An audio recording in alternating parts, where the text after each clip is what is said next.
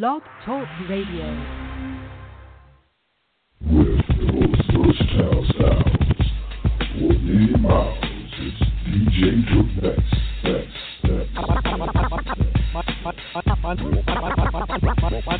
My name is Everett Sands. I'm the friend.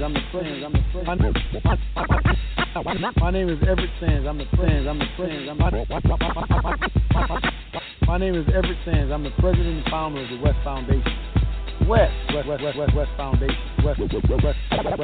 Foundation. West. What is West? West. What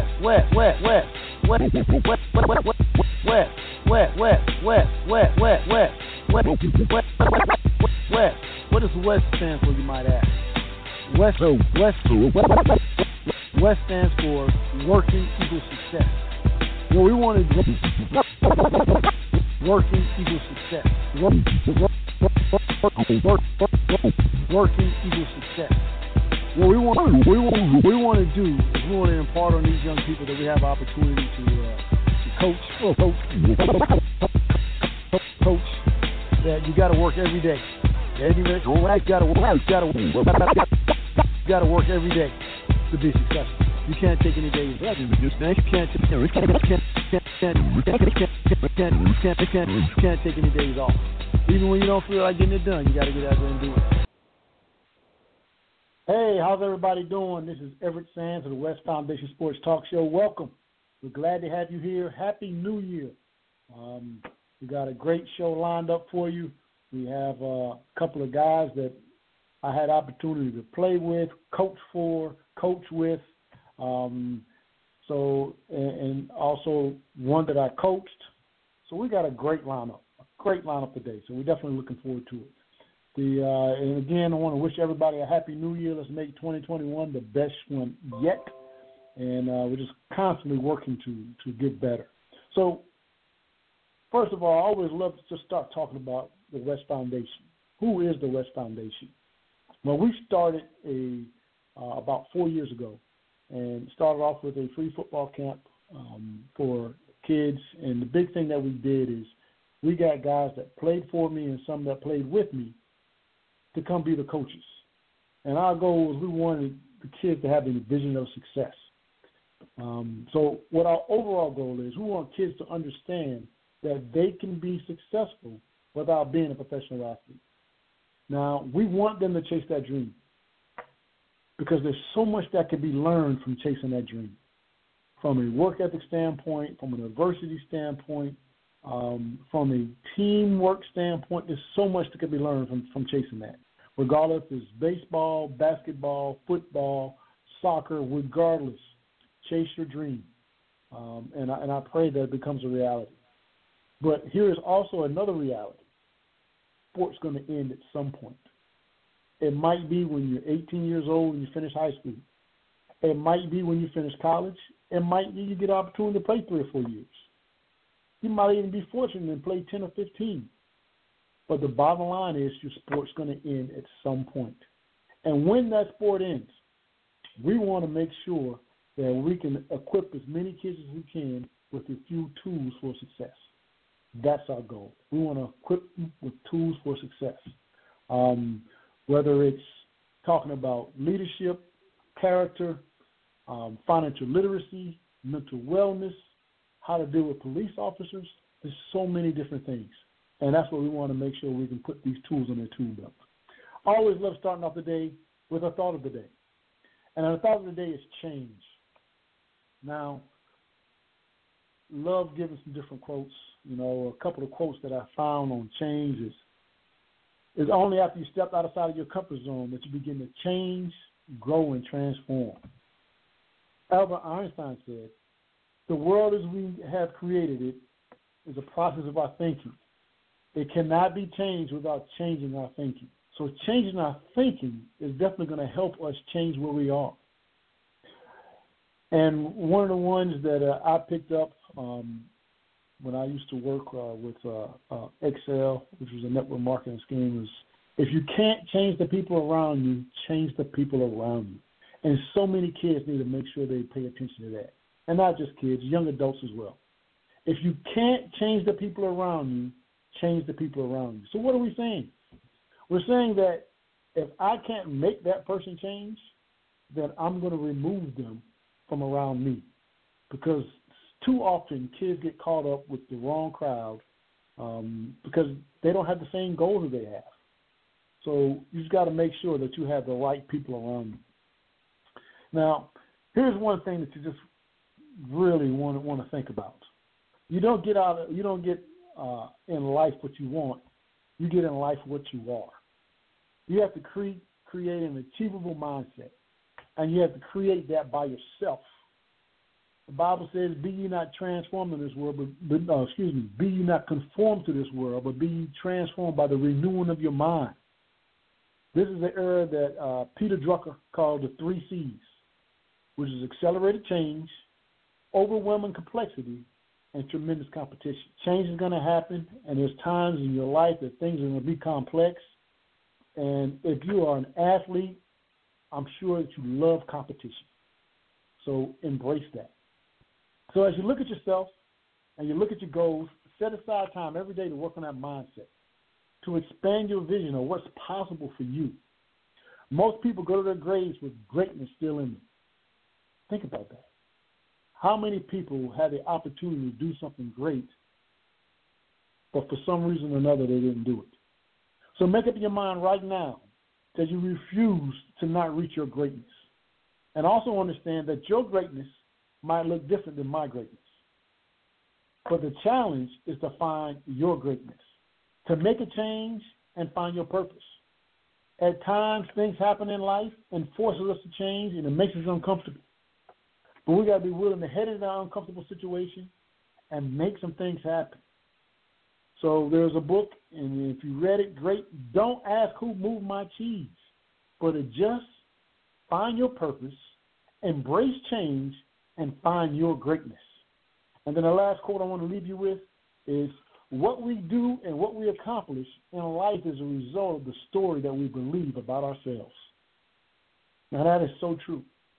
Because if you believe that you can be successful, there's a great chance that you're going to find success. But if you have doubts, that's going to be a hindrance to your success. So the first thing that you got to do to create change is believe that change is possible. And as you believe that change is possible and you start to make some things happen, change will come. And I promise you, change is a constant thing. Things aren't going to stay the same. So embrace change. Tonight, I got a good friend of mine that's going to be my co-host. He actually is a classmate of my brother. And many a days growing up, he spent some time over at my apartment back in my 5th year. Mr. Corey Brown. Corey, how's everything going? It's going great, man. I really appreciate being here and you having me on. Learned a lot with your quotes there. That one that I'll definitely share with my son, if you can't change the people around you, change the people around you. Kind of reminds me, Everett, of another quote from a good friend of ours, Marty White, always says, how can two walk together unless they agree? I think it all kind of ties hand in hand. But, again, really appreciate being here with you and being on your show. Hey, man, we're definitely glad that you can join us, man. Glad you can join us. Now, you spent a little bit of time coaching some baseball, right? Yes. So spent some time coaching youth baseball, Little League baseball out of the Mint Hill, North Carolina area, which was District 3. I'm not sure if people remember. It may have been about 4 years ago. There was a team from Greenville, North Carolina that won the WES Championship, Little League World Series. When we were 11 years old, we actually lost the North Carolina State Championship, the team that I coached, to that team. So that's, you can see they had a lot of great baseball players, during that time.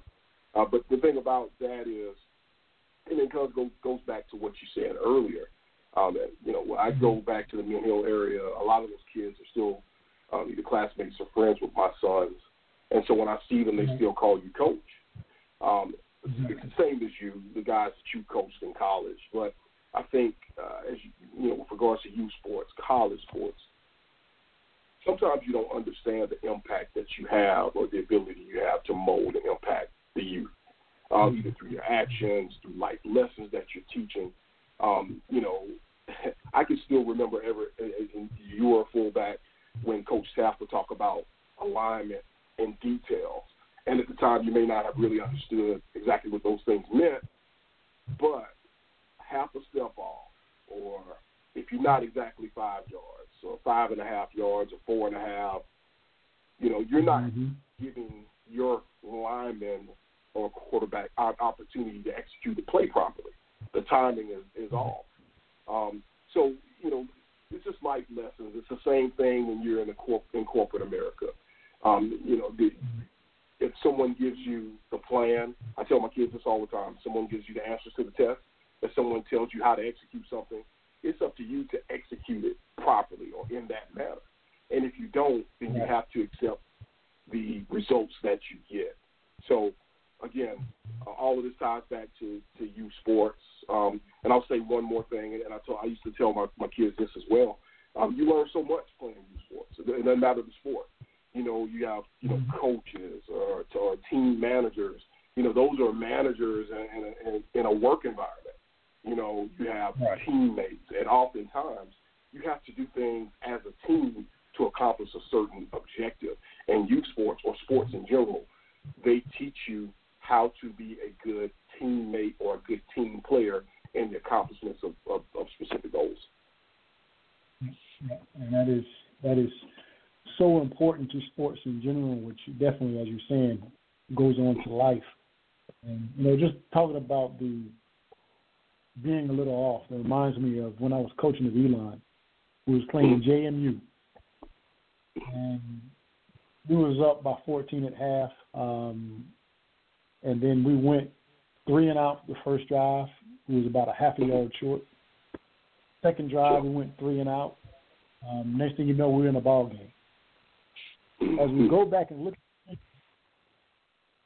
the fullback, which we gave him the ball both times on third down, and he came up, like I said, about a half a yard short.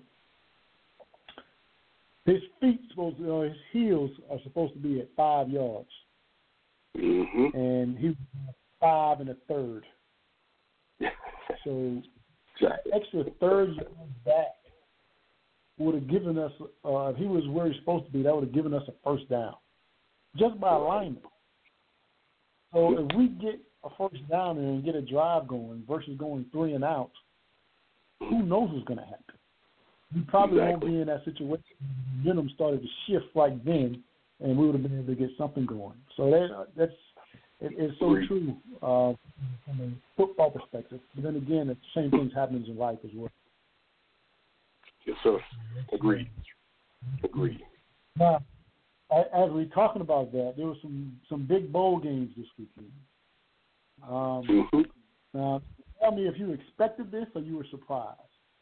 We're going to go starting with Tuesday, Oklahoma and Miami. Were you surprised that Oklahoma beating Miami, or it was 37-34, or were you expecting that? I was actually expecting that. I have some friends that are Hurricanes fans or Miami fans, and I think they've been waiting for 20 years for Miami to be back, or to be able to say that Miami was back. I think Miami's season this year was better than it has been maybe in the past couple of seasons. But I'm still not a believer that Miami's back. And that's all I'll say, because if I say any more, they'll say I'm a Miami hater. So,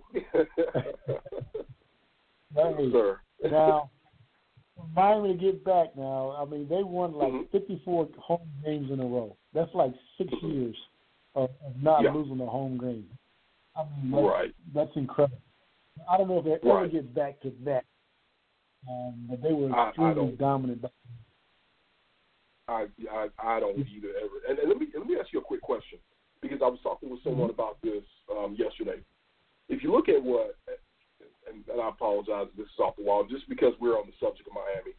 If you look at back in the early 2000s, the stable of running backs that they had that came through there, would you compare what Saban's doing now to that? Do you think what he's doing is the types quarterbacks that he's bringing in, that he's putting at the next level, do you think that's better than what Miami was doing? Because there was a time when Miami had, like, McGahee and, it was back after back. And those guys were first, second, third round, all day long, beating teams at the next level.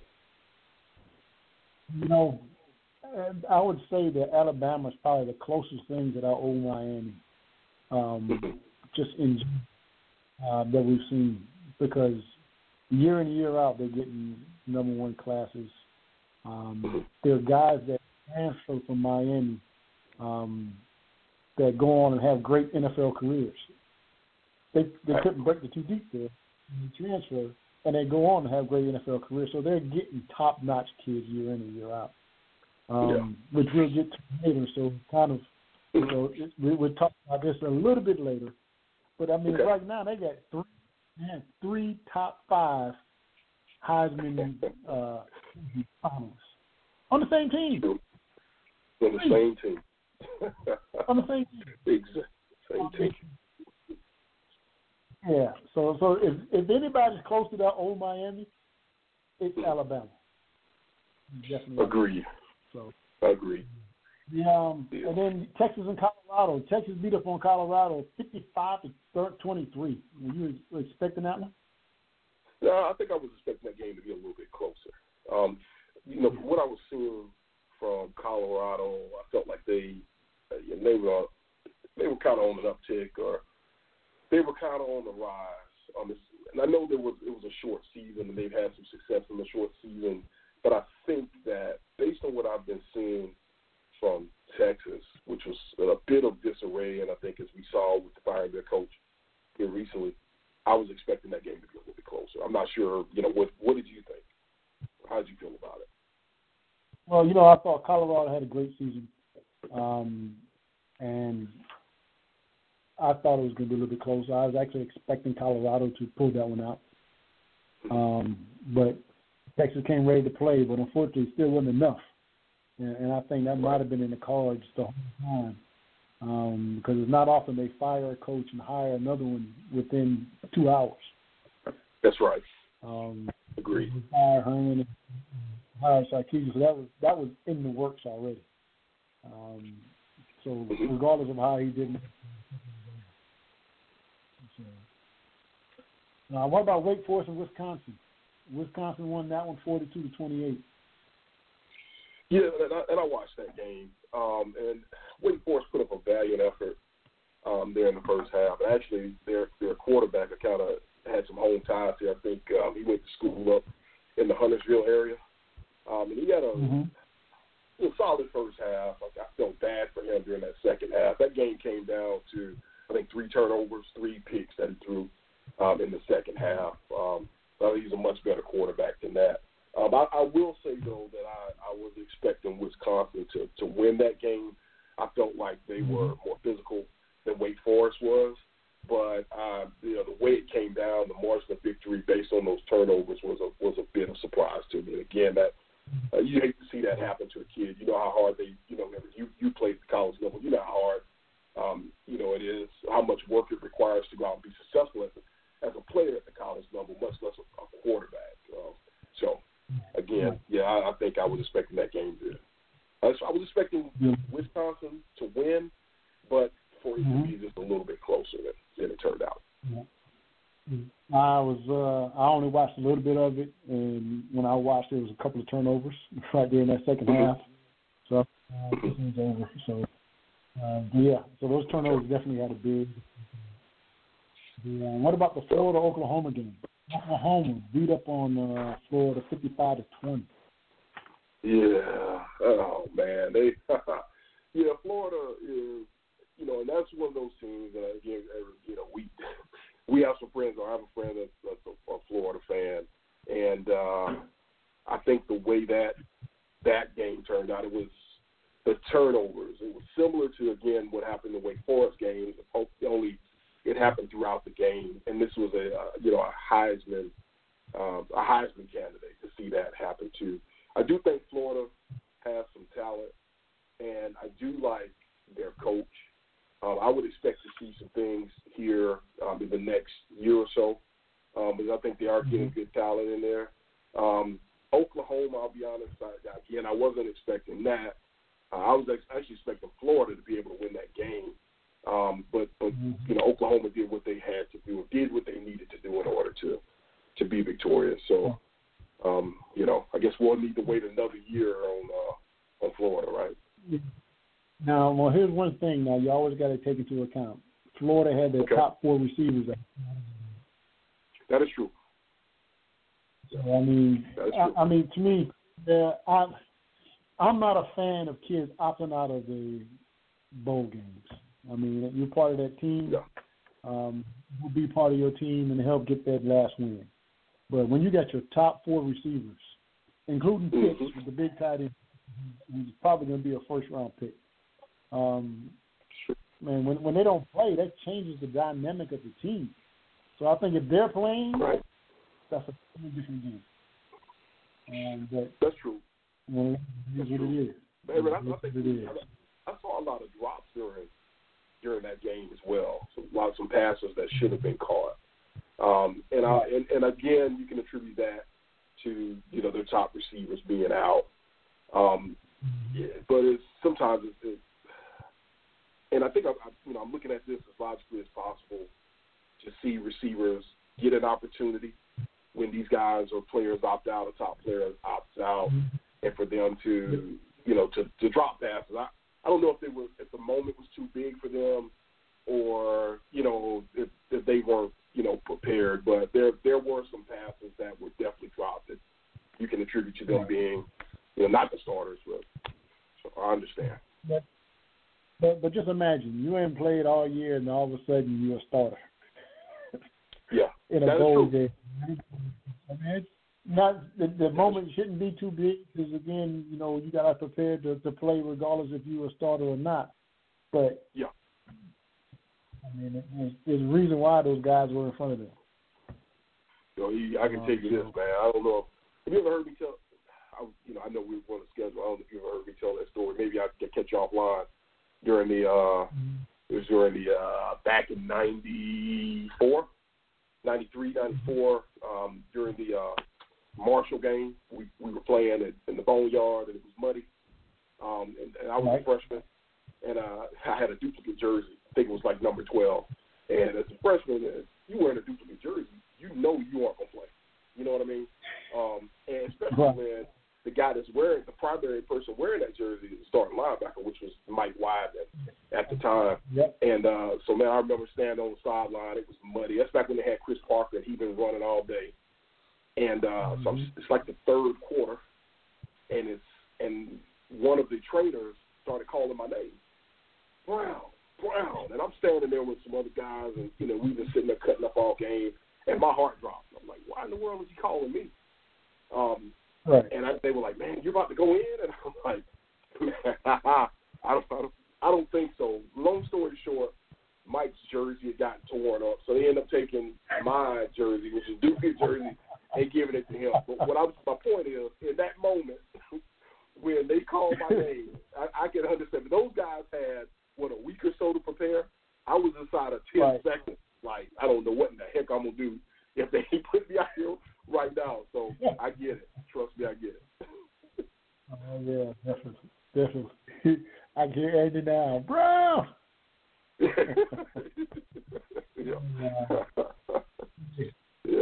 Hey, Georgia-Cincinnati game was a lot tighter than I anticipated. And Georgia had to come back and win that one. They won 24-21, but Cincinnati was up most of that game. Were you expecting that? Yeah. They got a good team. Again, man, I wasn't, man. I probably have to apologize to one of my coworkers. We had talked about it. He's a Cincinnati fan, and I told him Cincinnati hadn't played anybody, and Georgia was going to blow their doors off. But unfortunately, it didn't go down that way.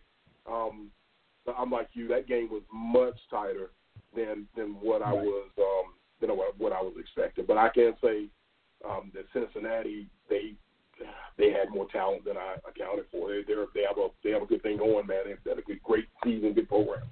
So now we'll save the talk for Ohio State Clemson after towards the back end. But Northwestern, which we'll have on, who's defensive line coach again, Northwestern looked really good against Auburn. And I know Auburn's going through a coaching change and everything. They looked really good against them. They had that win was 35-19. Yeah, and they remind me, and I know it's some of the schools, Everett, especially like a Northwestern or a Duke, Wake Forest, because of some of the academic requirements on some of those schools, they're tougher to recruit to. But Northwestern seems to have figured it out because they've been able to compete much better in their conference than they were at Vanderbilt and as of recent, a Duke. So, I kind of have to hats off to them, man. I didn't know if they weren't who I thought they were. I can say that. Right. I didn't know if they were overachieving, and they probably did to an extent, but they deserved to be in that bowl game, and I thought they did well. And I think one of the things that they do from an offensive standpoint is they got a little option base in their offense. They're not an option offense, but they got some options in there. And I think that helps even the playing field a little bit. And again, most of it's the zone read option. But I think they do a good job with that. And whenever you can make that opposing team play a little bit more assignment football, that definitely helps less challenges in that. Agreed. But then before we go to break, we went talking about less talented, but probably one of the most talented teams in Alabama had their way with Notre Dame. Were you expecting them to play like that, or did you expect that to be in the title? Yeah, and I have to watch what I say here because I'm not the biggest Notre Dame fan. So, I was expecting that. I was actually expecting maybe that margin of victory to. And I don't want to discredit Notre Dame because I know they have talent, but I think I was expecting that margin of victory to be larger. But in my subconscious, I think I was wanting that margin of victory to be larger rather than expecting it to be larger. So I looked at what Clemson did a week ago with Notre Dame, and I felt like Alabama would have a similar result because I think as far as talent, they are comparable, or the talent level is consistent for both those programs. So I can say, yes, I was expecting that. Right. Which we'll get into talking that a little bit later, because if you look at the way that Alabama beat Notre Dame and the way that Clemson beat Notre Dame, so you would think that Clemson would be better than Notre Dame, but in the way that Ohio State beat Clemson. But like I said, we'll get into that later. But we're going to take a quick break, and we'll be. The truth can hurt you, or the truth can change you. What will truth do to you? I just wanna be happy, but if I keep on doing the things that keep on bringing me pain, there's no one else I can blame if I'm not happy. Wasted time, but now I can see the biggest enemy, it was me, so I'm not happy. Cry yourself to sleep, shout and raise your hand. It won't change a thing, child, until you understand. Preach. If you're tired of being the same, if you're tired of things not changing, it's time for you to get out the way. Don't get stuck in how you feel. Say Jesus takes the wheel. He knows the road that you need to take. But it only works if you want to be happy, look at yourself and say, don't you want to be happy? I just want to be happy. But if I keep on giving my heart for people to tear apart, the healing will never start, so I can be happy. Yes, Lord. Will I ever be happy? Cry yourself to sleep, shout and raise your hand. It won't change a say, if you're tired of being the same, if you're tired of things not changing, it's time for you to get out the way. You've been there too long. Don't get stuck in how you feel. Take Jesus, take the wheel. He knows the road that you need to take. I feel this one right here. It's so easy to complain, addicted to the pain. Yes. You give your heart, they push it away. But I got good news for you. Jesus knows just how you feel. Just let him take the wheel. Hallelujah. The love you need, he already gave. But the question is, Do you want to be happy? if you're tired of you, then say, I just want to be happy. now, if you really mean that, open up your heart and Let say, me hear you say yeah. Yeah, yeah. if you're tired of going in circles, Let me hear you say yeah. yeah, Yeah, yeah. tired of making the same mistakes, Let me hear you say yeah. yeah, Yeah, yeah. well now's your Let chance. me hear you say yeah. Say yeah. Yeah, yeah. If you're tired of being the same, if you're tired of things not changing, it's time for you to get out the way. Are you ready? Come on. Don't get stuck in how you feel. Take Jesus, take the wheel. Won't he do it? He knows the road that you need to take. It's so easy to complain. It's so easy to complain. Come on. Addicted to the pain. Yeah. You give your heart, they push it away. But somebody that'll never leave you. Jesus knows just how you feel. sir. Just let him take the wheel. The love you need, he already gave. But the question is, Do you want to be happy? took a long time, but I'm ready. I just want to be happy. Thank you, Lord. Every day, ask yourself, Do you want to be happy? yes, pull over, let him I drive. just want to be happy.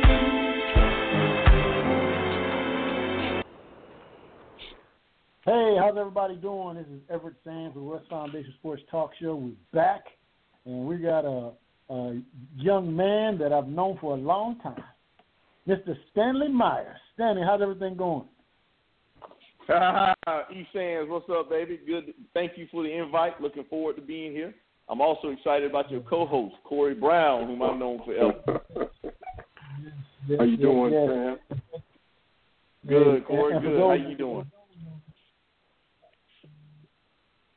And for those that don't know, these are my fraternity brothers. So hey, we might have a little bit too much of a good time here, but we're going to behave. Man, let's just start off and tell us a little bit about your journey from Swansea to law partner. Swansea, South Carolina. E. You know, it's the heart of the state. You know, the cream of the crop, man. So little small town with now two lights. Used to be one when I was growing up.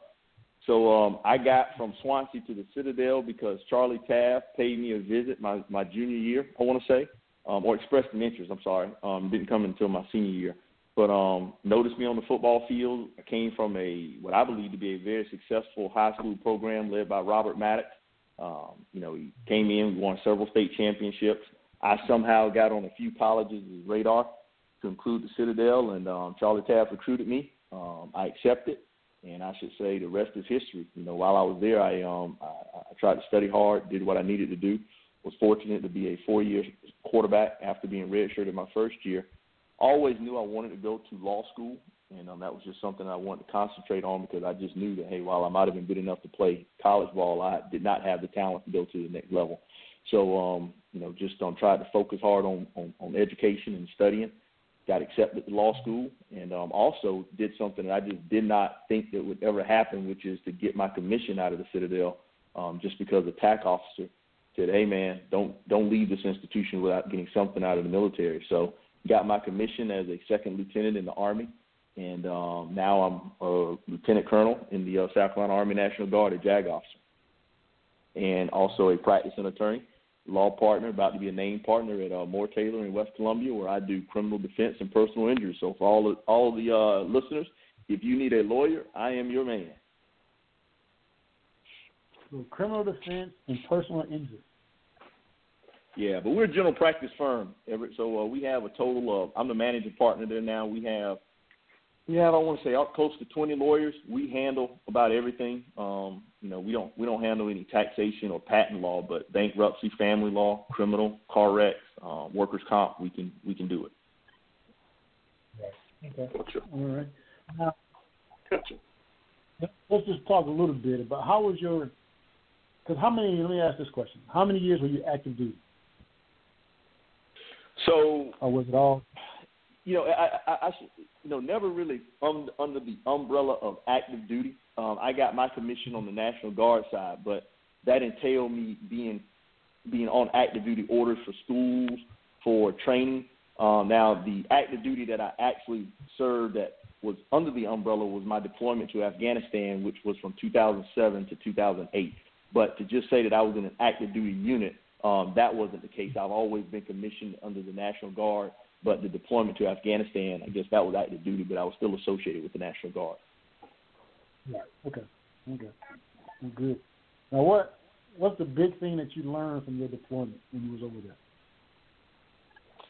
Man, Everett, you learn who your friends are, right? And you learn how to persevere.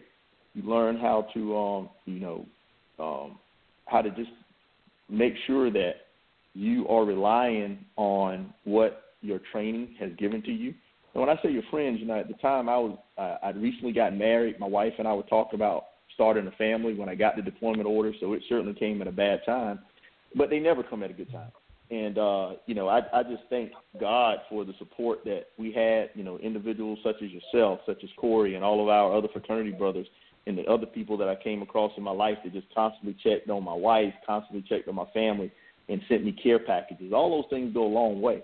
But I also learned that the world is a heck of a lot larger than South Carolina or even the United States. The one good thing I can appreciate about the Army is that it puts a lot of different people together under one umbrella. And, at that point, it doesn't matter about race, color, or creed. You're all serving one common good or cause. And at that time, you're just trying to get home, trying to do whatever you can to get home. Right. All right. I understand that. Now, one of the things that we try to do here is just give our kids a vision of success. And you've had your share of success. And I imagine that you got that vision from somewhere. So who was your vision of success? Or what was your vision of success as a young student athlete? So, man, I think one of my biggest heroes, and I'm not just saying this just to say it, but my dad played just a very important role in my life, and he's my hero because he had a third-grade education, didn't have a lot of money growing up at all, but, he has an extreme, just an excessive amount of common sense. So when I look at him and I look at the fact that he was always able to put a roof over our heads, he was always able to pay bills, no one came to put foreclosure notices on our door. He raised 4 children, and, my mom was happy, was never abusive, just grew up in a very good, sound home and an environment. He became my hero. So as I was growing up, I got my education because it's something that they wanted to force on me, but to me, he was successful, and I knew that, hey, man, if I can have a family where my kids can grow up in a great environment where they can get educated and do well and we don't have to worry about paying bills, and that to me is success. The problem now, Everett, is that, you got so much stuff going on that you want to make sure you enjoy what you have. You always want more. You always want more. Here I am. I'm saying, man, we got so many blessings, and I've achieved what I believe to be success based on my standards. And my thing is that, hey, just be happy with what I have and enjoy what I have as opposed to just constantly wanting more. It's always good to want more. That's how you stay hungry and lead to success. But at some point, you should just step back and say, hey, I have what I need. I just want to enjoy what I have. Gotcha. Hey, Stan, we always I know we always joke about coming from the country or growing up as country boys, man. And I appreciate that perspective on your dad. When you think of your dad, what's the biggest life lesson that he's taught you that you're able to share with us today? Yeah. Corey, the thing about my dad, man, growing up in the country, they come up with all these little sayings, man. And I just remember all these little things of the country boy, as a lawyer. And you've heard me say this. I have a client that may come to me and say, Stanley, law enforcement is looking for me. They want to talk to me. What do you think? And so I pull things that my dad tells me. I remember him telling me, he said, son, the only way a fish gets caught if it opens his mouth. So, that's something only a country boy will understand. So, it's just little things that maybe I should just write a book on all the little things that my dad used to teach me. No matter how thin or thick you cook a pancake, there are always two sides. So, it's just so much that I have learned from him just from watching him. Again, this is a man who only had a third-grade education, but he successfully mined just because he went off of sheer will, sheer gut, and just common sense. Does that answer your question? It does. Appreciate that. Mm-hmm. Now, speaking of learning, first of all, before I get to that, the word on the street is that you're considered one of the top 5 quarterbacks in Citadel history. Is there any truth to that in your mind? Everett, I think you know the answer to that. Of course it's true. What? For the risk of being, I think that I did some good things there, but, I think that you certainly, for me to say I'm in the top 5, I think that's for other people to say. I think that while I was there, I achieved some success, but, the elephant in the room, whenever people talk about Citadel quarterback, is always our good friend Jack Douglas. Jack holds several records. His jersey is retired. You had Duran Lawson, who came in and broke pretty much both of our records. You have some other quarterbacks there. I'll tell you this, being in the top 5, I don't think my numbers are anymore in the top 5. My jersey isn't retired. So, while I might have achieved some success, I think it's for the people other than me to determine whether or not I was in the top 5. I'm just glad I was able to hold down the helm when I was there and have the opportunity to play. Now, can we go back for a second? I'd just like to pick your brain. I'm sorry, I want to pick your brain for a second. Mm-hmm. Hey, let's go back to August of 95, okay? You're called to duty. This is your first game. And I think we're on about the 35, 40-yard line. And Coach Tapp calls 34 option, or it may have been 36, which you turned the wrong way and ran for a touchdown. Now, did you call your own? Did you mean to do that? Did you call your own number? I always wondered that, man. You meant to do that. Now that Everett has us on a radio show, I guess the truth is about to come out, right, Corey? But let's go back a little. Let's go back about 24 hours before that play ever was called, right? So I had been redshirted my first year, and I was a redshirt freshman. And the starting quarterback, John Burton, he had an honor violation, and we were informed 24 hours before that he was going to be kicked out of school. So Charlie Taft called me in, and his exact words were that, Stanley, I'm pretty sure you knew that you were going to get some playing time. Well, you've now moved from a little bit of playing time to now being the starting quarterback. And, further, we're all confident individuals, man, but after being redshirted for an entire year and then having an opportunity to play live, it's just like, wow. So, man, I was nervous. My butthole was so tight that I'm glad you remembered the play, because I don't even remember the play that was called. All I know is that Charlie Taft sent me in. He gave me a play, and I somehow communicated it to the team, but the team went one way and Stan Myers went the other. Thank goodness it worked out. Yeah, because I can see getting really, really red if it did. Yeah, thank God it worked out. Because y'all remember how mean Charlie Taft was. Had I been sacked or gotten tackled for a loss, that would have meant my little brief career would have ended right then and there, period. So, hey, thank goodness it worked out. Oh, wow. Well, hey, now, Stan, from those Citadel times, with those 4 years that you was a starter, what did you learn that you can sort of point to as a reason for your success now that you learned during that time period? Everett, as y'all know, man, the Citadel is just such a unique place, and it's just filled with so many stories and life lessons. It teaches so much about overcoming adversity, how to make you understand that life is not sunshine and rainbows, that there are going to be a lot of peaks and valleys, and you got to persevere. You can't be, it's something else, Corey, going back to what my dad used to tell me, that you can't be an ostrich. I don't know if, when you see an ostrich, man, it always has its head in the dirt, right? And so to my dad, now I don't know the science behind it. I mean, I could be completely wrong, but my dad had told me, and I think that is true. So when you are an ostrich, you constantly have your head in the ground, and, you ignore your problems.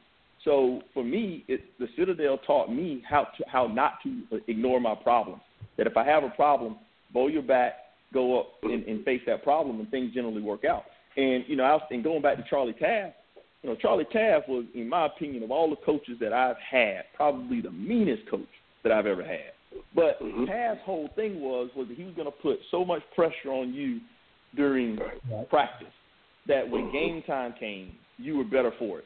And as a result, I look at that right now. I mean, when I go in front of a so-called judge who they tell me, man, this judge is going to curse you. He's going to do this. He's going to do that. And I say to myself, man, he can't be any worse than Charlie Taft. So he can't be any worse than that sophomore who would come into your room and make you, just harass you even when you don't want to be harassed. So, those are just some of the most important life lessons that I've seen, that I've learned and taken away. Because the Citadel is a bad place to be, but it's a great place to be from. Agree. Yep, no doubt about that. That is very true. And we all have our stories that to a lot of people are funny. But if you're a Citadel guy, it's hilarious.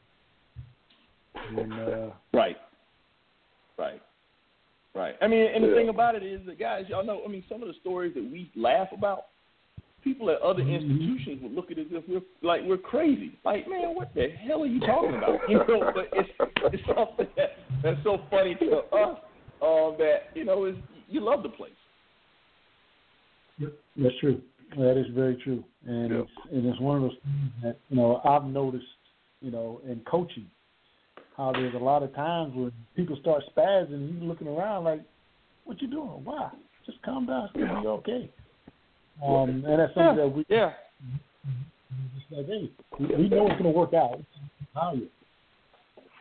Yeah. And Everett, to that point, when I went to law school, you hear all the stories about the dropout rate for law school, and you get so many people that are so stressed out, man, when exam time comes, because, in law school you go through all these classes and you don't get but one final examination, and that's at the end of the semester.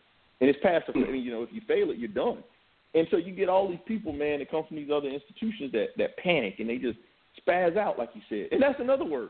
Who else other than us knows what spaz really means? So it's like I attribute the Citadel and all the adversity that you go through to say, man, look, it's gonna work out. Just have a plan, put your plan into effect, and everything will work out. That's true. That is true. Now, speaking of everything working out, now in your career, you come across some people that make some not so good decisions or get caught up in the wrong place at the wrong time. We were talking earlier about if you can't change the people around you, change the people around you. What advice would you give to kids as they try to make sound decisions?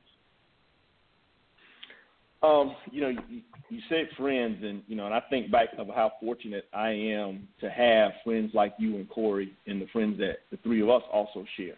One of the things that we believe in is that, hey, man, you got to choose your friends wisely, because how can two walk and not agree? So to the young people out there, my thought would be that, make sure you are hanging around good people that have just as much to lose as you do. If I'm sitting around and I got more to lose than the other people that I'm hanging around, we got problems. I know I got problems ahead. But, we were successful, and I say we because you guys are successful. Our friends are successful. And it's because when we were hanging out, we always had someone that called us or reined us in because we all had something to lose. We were not going to put ourselves in a bad situation. So to these young people out there, in addition to everything else as far as working hard, you got to choose your friends wisely and make sure that they're friends that are not going to be jealous of your success, friends that are not going to pull you down. Because, again, you're only as strong as the individuals you hang around, and you want to make sure you're constantly associating with good people. Because if you're hanging around bad people, you're never going to learn anything, right? So you constantly want to hang around individuals that are smart and can add to your knowledge base, because life is all about seeking knowledge. I mean, you learn every day, no matter how old I am, no matter where it goes. To me, I don't know anything. And I think that's the level of, I think that's where humility comes in, to know what you don't know and be honest with what you don't know. It's only then that you can truly grow. Now, if you ask my wife, she feels that all civil guys know everything. I'm like, man, we don't know everything. We don't. We know a lot, but we don't know everything. Well, Everett, here's the thing now. This comes from a judge who is a Citadel grad, Judge Craig Brown. Craig Brown, I don't know if you remember, played football at the Citadel. He was a wide receiver, I think, and he is now a circuit court judge in Florence. And what you need to tell your wife and everybody else is that we have been taught that we may be wrong, but we're never in doubt. And that's what Craig Brown's motto is. Hey, I could be wrong in my rulings, but I'm never in doubt.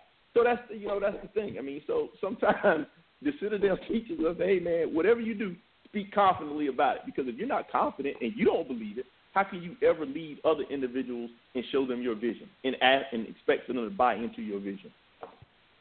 There you go. True. That is so true. Very well put. Very well put. These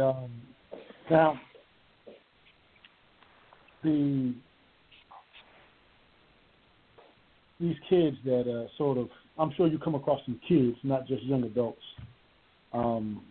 Besides being in the right place or being in the wrong place at the wrong time, they sometimes make poor decisions. Why do you think kids make such poor decisions at times? Is it I just want to be that guy, or what do you think? Yeah, Everett, I think that, well, first of all, they're young, and what do we always tell? Experience is the best teacher. Well, it's because individuals have gone out and done some stupid things. I mean, I know I'm not a saint. I know I've done some stupid things. So, it's kind of one of those things that when we as adults, sometimes we forget that when we see kids do things, we're quick to chastise them because we've forgotten that we were their ages. And now it's important to teach them the right way. So another lesson that, these kids need to understand and know is that when you go out, be careful who you select as your mentors. Be careful who you look up to, because when you fail, you want someone who is going to spend the time with you to correct what you may have done wrong. You don't want someone who's constantly just going to be berating you and say, you messed up. I mean, that's not going to get anybody there. But, sometimes the only way people can learn is if they go through something. Hopefully it's not so bad that they can't recover. But, you want to make sure you select good mentors that can guide you through bad times. Stan, I know that in years past, you ran a mentoring program in the Swansea and Columbia area where you work with young men, you taught them things, basic or simple things that we look at as basic but are more complicated to young men, such as learning how to tie a tie, learning how to handle yourself in the face of authority. Are you still running that program? Yeah, it's not as large as I want it to be, and it's not as regular as I want it to be. A lot of it, and this is just not even to make an excuse, because there is no excuse. It's just that you get older, and then all of a sudden you get kids, and it was a program that I designed for little troubled boys out of the community. Well, now all of a sudden I got a little girl who has ballet and this and that, and I got a little boy too that you can't necessarily find all the time. But yeah, Courtney, it's something. So I still have a couple kids that I check in on regularly. But the program used to be that, every other Saturday or so we would get troubled youth. I reached out to all the churches in Swansea, and they would have the youth in those churches come, and we would have like little 2-hour classes, where we taught them how to tie a tie. I even taught them, and again, this is something that's common to the Citadel, I even taught them how to tuck a shirt in and make a gig line. Y'all remember the gig line? So, I even had adults come to me saying, man, can you show me that again, man? What is it called? The gig line, man. Everything has to be lined up. But, so to answer your question, yes and no, I still got it going on. I have a couple of kids that I still keep in constant contact with to make sure they're doing the right thing. But it was such a good, I had a lot of good close friends come down to teaching various things. And it was just real beneficial for the community and for the kids and for myself. Well, Stan, we need to, I want to get with you because those are some of the things that we want to do through the WES Foundation as well. And, of course, now that I'm in Columbia, I definitely want to do some more things here. So we need to get together on that. But, one, I know our time is coming short. Last thing. For a young student athlete that wants to become a lawyer, what advice would you give them? Don't give up. If that is what you want to do, be confident in what you want to do and don't give up. The journey is going to be hard. It is a long educational process. I mean, you got to go through 12 years of college. You got to go through 12 years of through high school, 4 years of college. And then you got to go through 3 more years of law school, and then you got to sit for what is probably one of the hardest exams that you'll come across. Well, it was 3 days when I took the South Carolina bar, but now it's 2 days. And that's just South Carolina. But, if you are truly a student athlete, know that you have to study, that you need to put education first.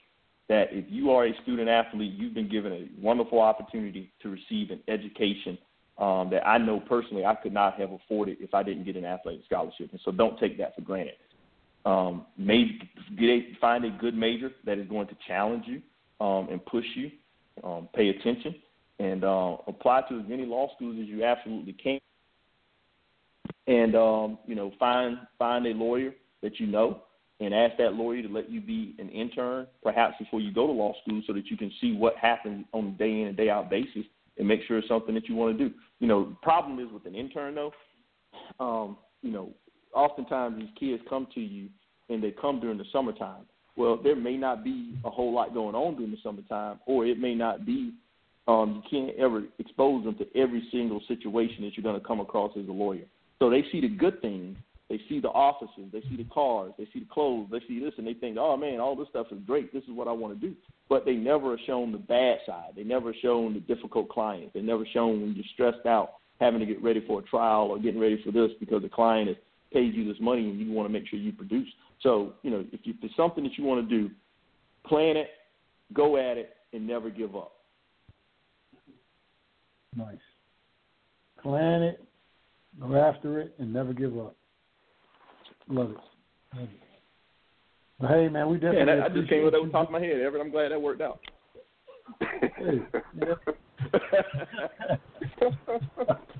Hey, you were never in doubt about it. I promise you that. That's right. If anybody asked me, I could be completely wrong, but to me it makes sense, and I'm not doubting it. Hey, man, we definitely appreciate you joining us. It's been good, and we definitely want to get you back out and join us sometime in the future. So, but good luck with everything. Hey, I appreciate the invite. Yes, sir. Hey, you be good. Yeah. And we're going to do a short break, and we'll be back in a few minutes. Sounds good.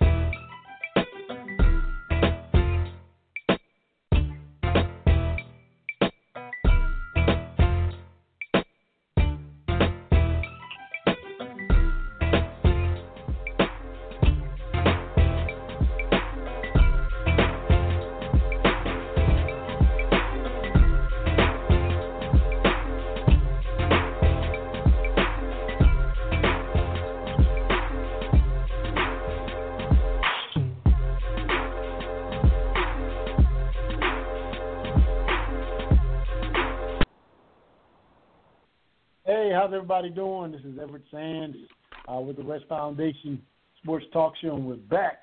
We just got finished speaking. And, Corey, we didn't even talk about the fact that Stanley Myers is actually on the Citadel Board of Visitors. We didn't even mention That's correct. That's correct. That is correct. Wow.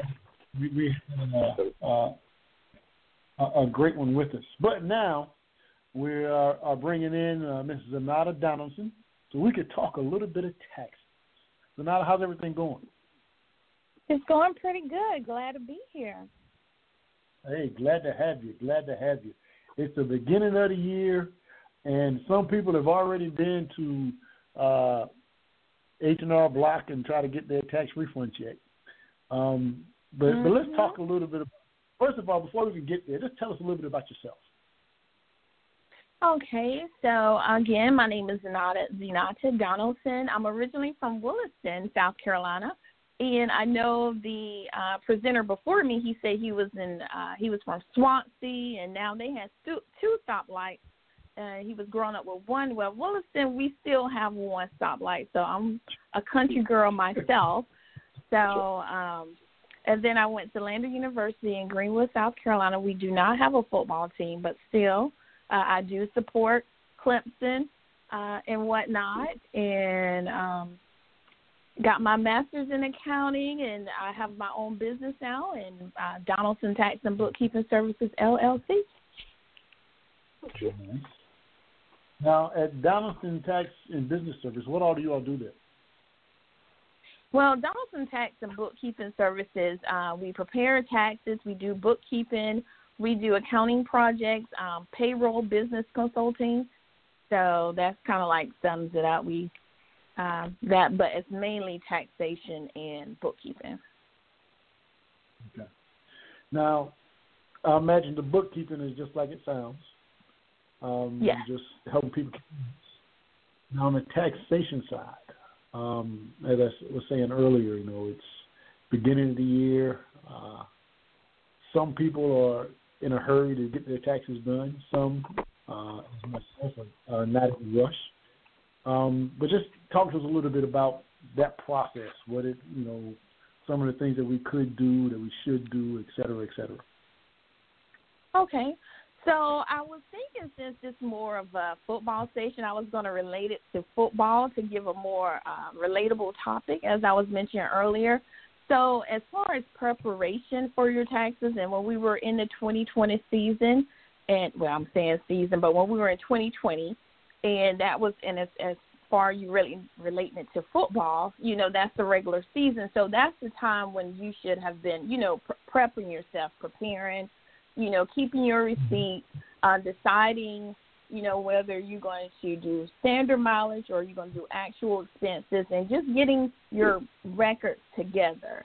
And now that we're here in the new year, which is considered playoff season, this is the time for you to, it's time. You really can't go back to recreate anything, so it's time to get your taxes done. So the main thing is just preparation and just having your records, receipts, statements, and whatnot as far as your business together. Now, you said something about standard mileage versus what? Standard mileage, and these are this is really for my business owners. When you have business, a lot of clients or a lot of business owners, if they do not know, you have standard mileage to keep up with your mileage, or you can have actual expenses. And I try to let small business owners know this ahead of time so they can prepare and not, lose out on anything before. So you can either claim standard mileage when you do things and travel for your business, wherever it may be, or you can do actual expenses where over a 5-year period, your car can depreciate. You can count that depreciation. You can count your fuel when you do any type of traveling for your business, car maintenance, repairs, car washes, anything pertaining to that car, it is a business expense. So, but you have to do either or. And like I said, that is the preparation time. Like in regular season, but you really want to plan that ahead because when you do the standard mileage, it's best to have like a log. So you can write, your mileage and whatnot, what to start, what to end. And, of course, just coming from an audit background, too, if you were ever audited, the main thing they're going to look at, okay, what's your odometer reading? And you can always go to, if you got your oil done, to see what that is. But those are the two methods for counting mileage or actual expenses. So, Zenata, mileage. Go ahead. I'm sorry, Everett. I'm sorry. So I was going to just ask a question. I work for a local bank, and I've been working from home since March, as many of my coworkers have. And I know this is probably a question that you probably get a lot today, but any high-level tips for those that are working from home? I have an office area, but not a dedicated office space. So are there any tips at a high level that you can recommend as far as any deductions I can take for equipment purchase, printers, laptops, anything of that nature? Well, that's a good question because before the Tax Cuts and Jobs Act of 2017, which other people refer that before Trump got into, when Trump got into office and the tax laws came about, if you did work for an employer and you're considered as a W-2, and if your employer did not reimburse you of anything, then this was the time for you to claim that on your taxes. So when the Tax Cuts and Jobs Act came into play, all of that was eliminated. So it's kind of like it kind of hurt, individuals, like you said, you work at a bank, so you're a W-2 employee in a sense. So if you're counting those expenses or whatnot and your expense because of the COVID, there's really nothing you can really do at this time unless Congress appeals that and they bring that back to the forefront, considering a lot of people had to work at home, use their own expenses. But no, that was eliminated when that came about because the first time you filed that was in 2018. A lot of contractors or individuals like yourself missed out. And like myself, I was a contractor at one time, so all of that was eliminated. Yeah. But if you have your own business, I'm sorry, go ahead. Mm-hmm. But if you have your own business, Yeah, go ahead, keep going. You good? Okay. If you have your own business, though, and you work from home and you're not, then, of course, you can count the home office expense where it's basically the percentage of your overall house and divided by the area, your business office, where your home office in your house, and get that square footage. And whatever that percentage is, you can count it against anything pertaining to your home. So that can your electricity, any utilities. I use a homeowners association, security, American Home Shield, anything that hits your house, hits your home office. And that's only if you're a business owner. But like I said, if you're a regular W-2, unfortunately, when President Trump came into office and with the Tax Cuts and Jobs Act, that eliminated a lot of help for that type of situation now. If you're a 1099 employee, does that make you self-employed or? Yes, absolutely. If you receive a 1099, and I would say this, if you are a 1099 employee, not employee, but if you receive a 1099 miscellaneous form, that converts to a Schedule C, and basically that is you will, whatever revenue and whatever expenses pertaining to that type of industry or income or that job, you can deduct. Yeah. So I just noticed y'all didn't even not laugh at my relatable football. I really practiced hard for that. I mean, seriously, I practiced hard to try to relate it. Y'all just kind of like glanced over. Okay. It fit in, so we didn't have to, harp on that. It just fit. It was smooth. Okay. Right. Okay. I tried. You was talking about that Trump and the tax cuts, and when during the election, I kept hearing about how we gave all these tax cuts. I don't remember seeing a tax cut. So why did some people not feel the tax cut? Well, actually, that's a good question. Actually, some people felt it more in their payroll paycheck every 2 weeks, because what changed was the tax bracket. So therefore, the tax brackets expanded. So therefore, I'm just going to give an example. Before it was now the tax bracket is 10%, 12%, 22%, 24%. 32, 35, and 37%. That's the new tax brackets. And before, you have the 10%, 12%, the 25%. So the thing is, when they expanded the tax bracket, you may now, within your salary, before you probably was a 25% tax in the tax bracket. But once they expanded the field of the, if they expanded the field, the width of the tax bracket, before you was a 25, and now when they changed it, now you could fit in a 22. So therefore, the 22% is giving you more money because it's less, it's a less hit on you. Versus before, the change, you were at a 25% tax bracket. So then you got a little bit of more money in your pocket, and that's more on the W-2. And some other things that may have changed. And you have to think about, and I tend to tell my clients this, Congress make laws for business owners. It really is not beneficial for W-2 earners. Just think about it. I mean, the laws really benefit when you have a business, not because when you're a W-2 earner, which is great, you have all those benefits, but the thing is, you're confined to, you make this money, you take out taxes, and that's it. Really no expenses. Because like I said before, if you did expense something and your employer did not reimburse you, you were able to do it on a 2106 form and get your money back, But now, when you have a business, you are allowed to, it's more flexibility, So even though you make your income, and I always tell my clients, you got your business to make money, but the thing is, you want to pay your fair share of taxes too, but you have more flexibility to kind of, move things around and kind of hit your own tax bracket in a sense. Right now, is that how President Trump was able to only pay $750 in taxes because he was a business owner? Yes, in a sense, because again, you got to think about it. So when you have all these bankruptcies and all these losses and stuff before, you can carry over a loss over, I think at the time was 20 years or indefinite.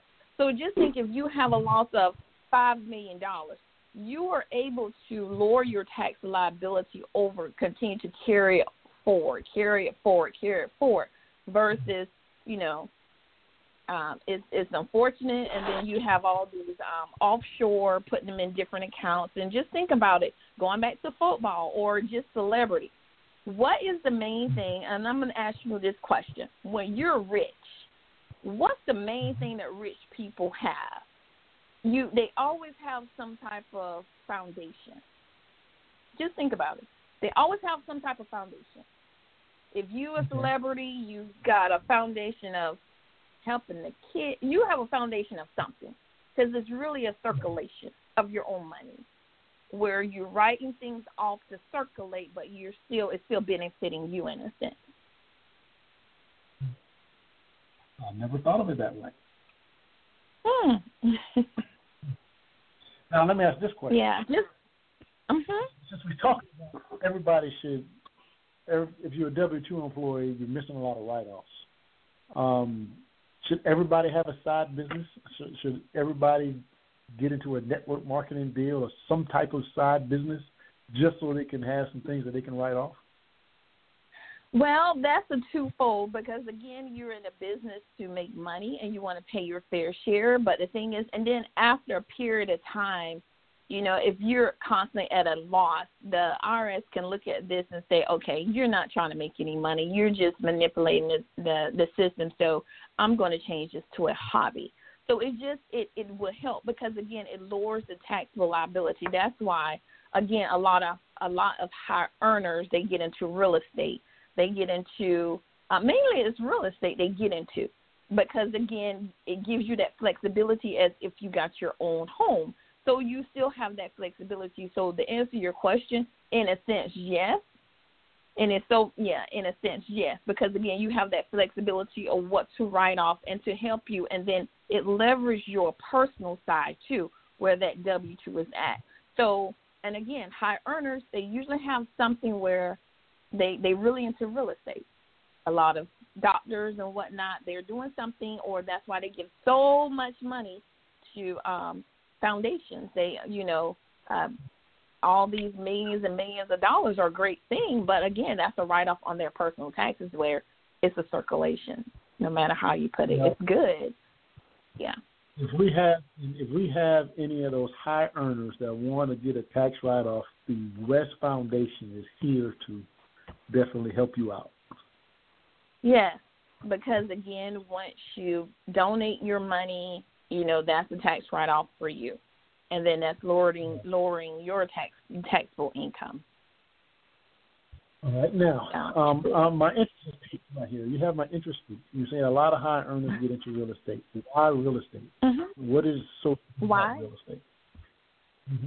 I'm sorry. Say that again. I'm sorry. Yeah. Why real estate? What is so good about real estate?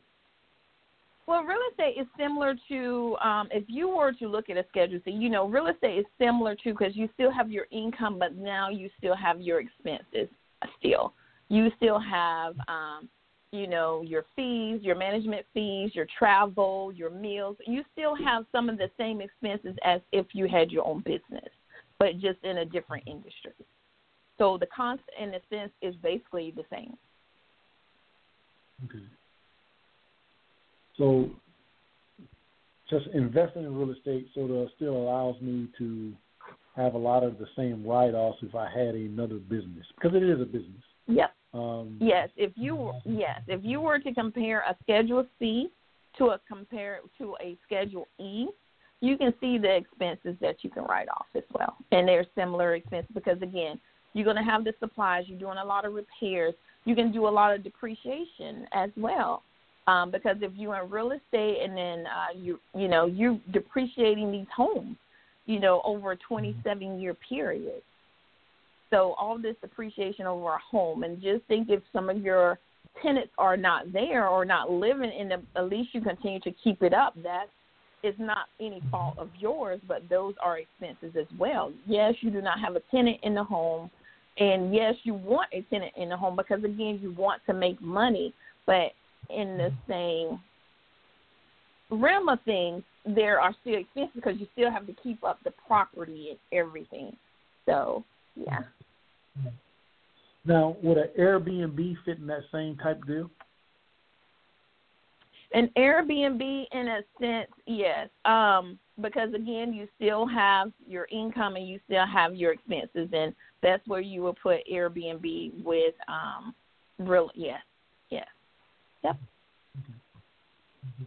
Okay. Now, I'm just an average guy. I'm not that high income earner that you're talking about. So what kind of things can I do to minimize my tax bill? Or did the tax bill that Trump did sort of wiped everything out? Or is there anything I can do to help minimize my tax bill? Well, if you're just a W-2 earner, and like I said, W-2 earners are confined to a lot of things. And also I would like to note what people were doing before. And I'm going to come back to your question. What people were doing before just so they can get more money on a W-4 when you have your exemptions. A lot of people used to do non-exempt, or they'll have 9 to 10 or 11 exemptions so they can get more money out of their check. But then during tax season, they never switched over. So therefore, you had less taxes taken out, but all this money. And then when tax time came, you had so much money to pay out. So that was their way, in a sense, to get more money. So that's not recommended, but the new W-4, they restructure it to prevent that. So once you grandfather in, some companies, they'll still let you do that, but once you start a job in 2020, you are now confined to how that form is, and it's hard for you to, I hate to say it, but manipulate and go back and forth with, allowances to keep switching. But to get to your question, it's hard because, again, you're still confined unless I would say before, several years ago, you could do the traditional RA and what your contributions were, but now if you have already a vehicle, retirement vehicle, you cannot do it. So it's just kind of hard when you just have a W-2.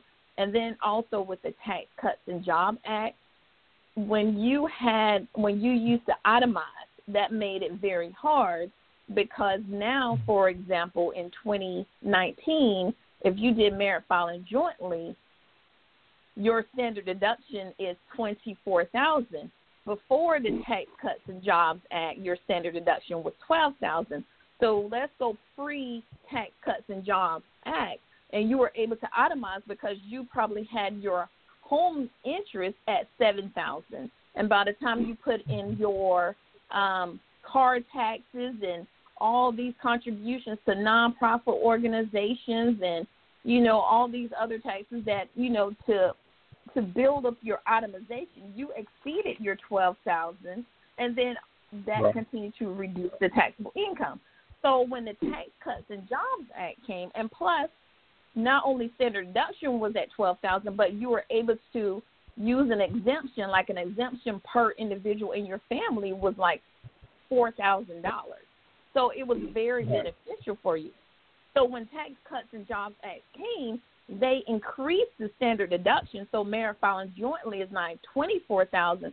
So it made it very hard for families to exceed that amount. So now you probably got your itemization up to $16,000, and then your car $2,000 or $3,000, and then they restricted the taxes to $10,000. So it's like it was a lot of restrictions on itemization, and then they eliminated your exemption. So in 2018, a lot of families was hurting because now they were paying back, even though it was kind of even out, but it really hurt. It helped individuals, but like with families, nuclear families, it really hurt. But just go back to your question and answer. It's hard just with a W-2 unless you have some type of something to give you that flexibility, like a little side hustle or something. Legitimate, yeah.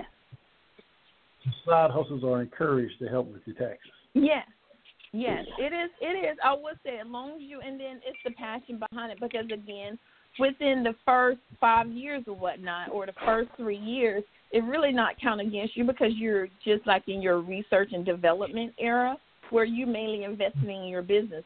And what I tend to tell clients, too, when they have a business, always think about what are you doing now as a personal expense that you can convert to a business expense where you don't want to go out and create expenses to lower your taxable income.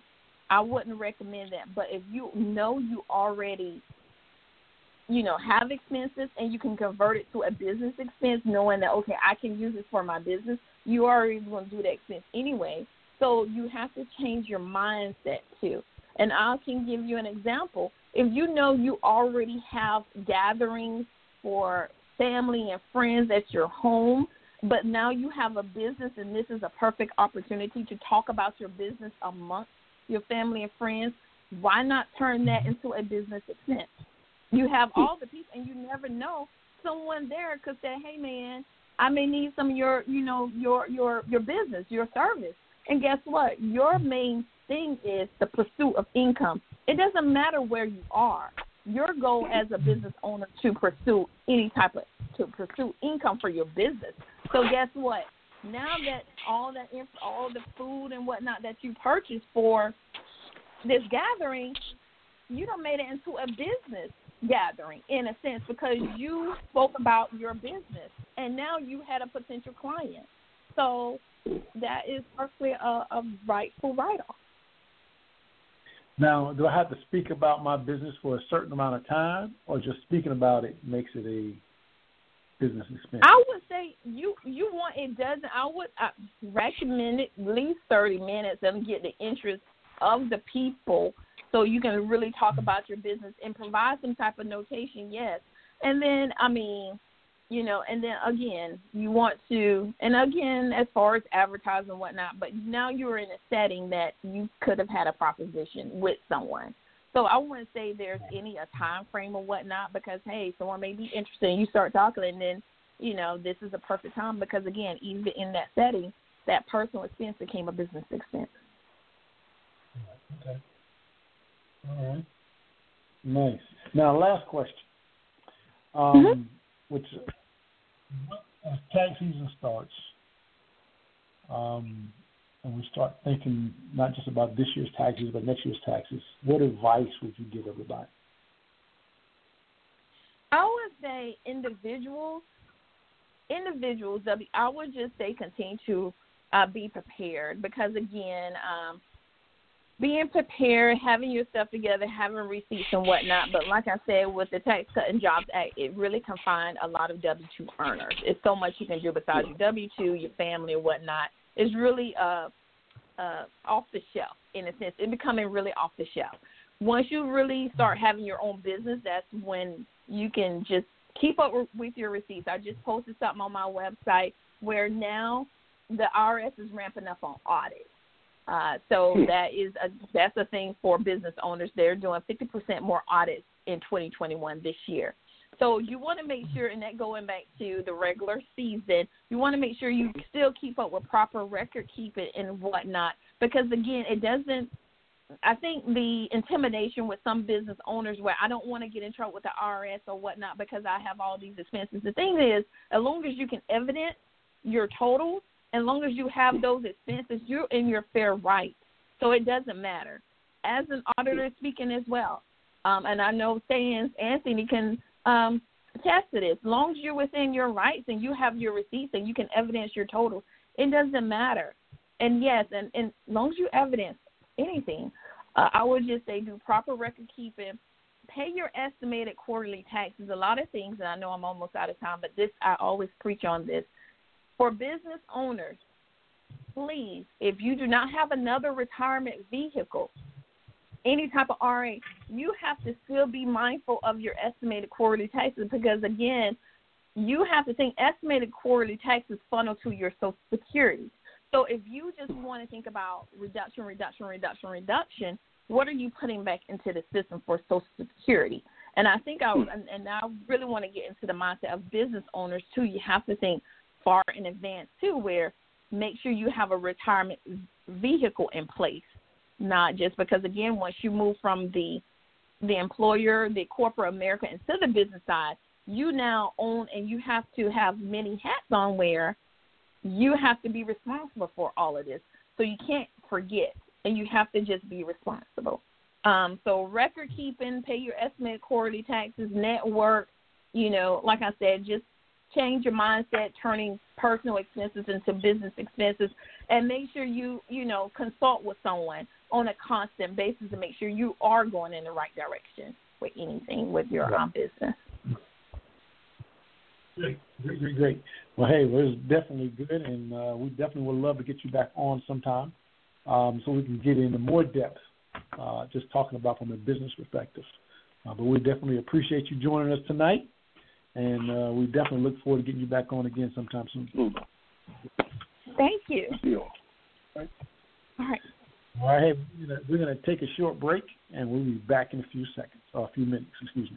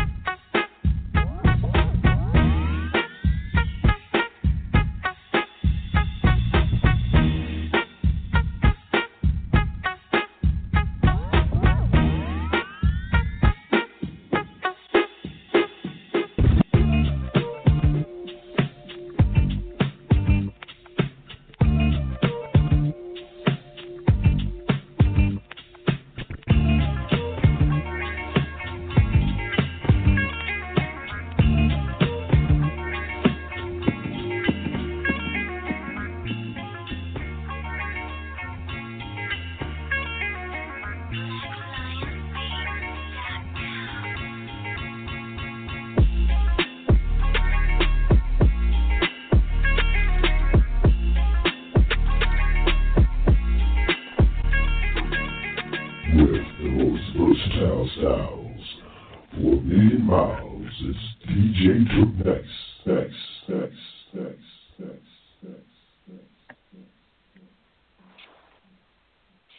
Hey, how's everybody doing? This is Everett Sands with the West Foundation. I have my man Corey Brown here with me, and we are having a great show so far.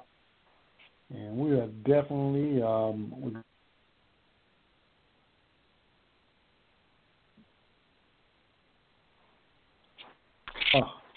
nope. Yep, I'm sorry. We are getting ready to go on. Let's talk a little bit. We're going to shift gears just a little bit. We're waiting on one of our guests. But we're going to talk a little bit about the Alabama and Notre Dame game. Now, Corey, did you watch the whole game? Yeah. Don't. I hope I'm not stepping on any toes. Any opportunity I get to see where I know you be an overrated Notre Dame. Yeah, I know you're not a Notre Dame. I watch it. I watch it. And when my boy jumped over that DB, I just had to start laughing. Hurdle him. Yes, sir.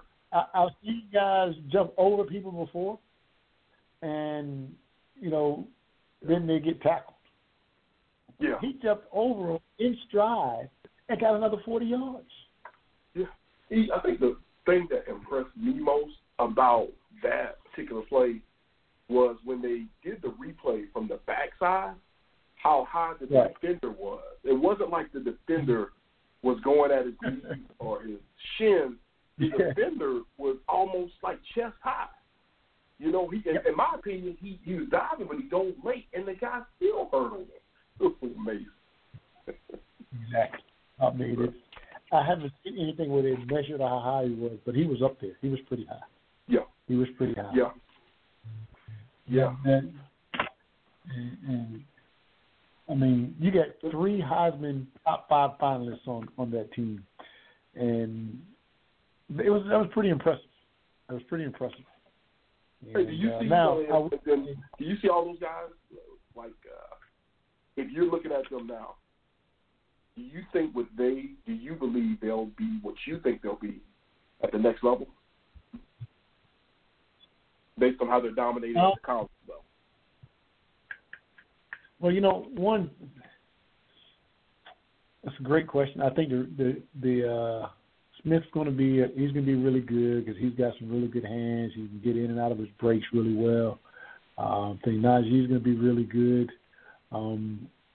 My question is on the quarterback, because this is his first year starting. I truly believe that the better quarterbacks in the league are your group of 5 guys. And I say that because they had more experience in college. So because they had more experience, when they got to the NFL, they already had a lot of experience, so they were more successful earlier versus most of the Power 5 guys. They only were a starting quarterback for a year, 2 at the most. That's true. And so that experience factor to me is huge. So with him only having this 1 year, and I think he's got another year, so I don't think he's coming out right now. But if he was coming out right now, I would wonder because there's still a lot he hasn't seen from a actual play perspective. So, but I think Najee can. And it kind of makes me wonder, and I don't mean to jump off the subject, but it kind of makes me wonder if that's what happened with Haskins as well, because Haskins with Washington only had the 1 year starting there at Ohio State. And it just at any point that we've seen him over the last year or so, it just didn't look like he was ready. So I agree with your point there. Yeah, and that's experience. Well, and this is something I've sort of picked up that I think is true. They often say experience is the best teacher. But I think it's only the best teacher if I learn from it. True. And there's times that people go through something but they don't learn anything from it, so that wasn't a great teacher for them.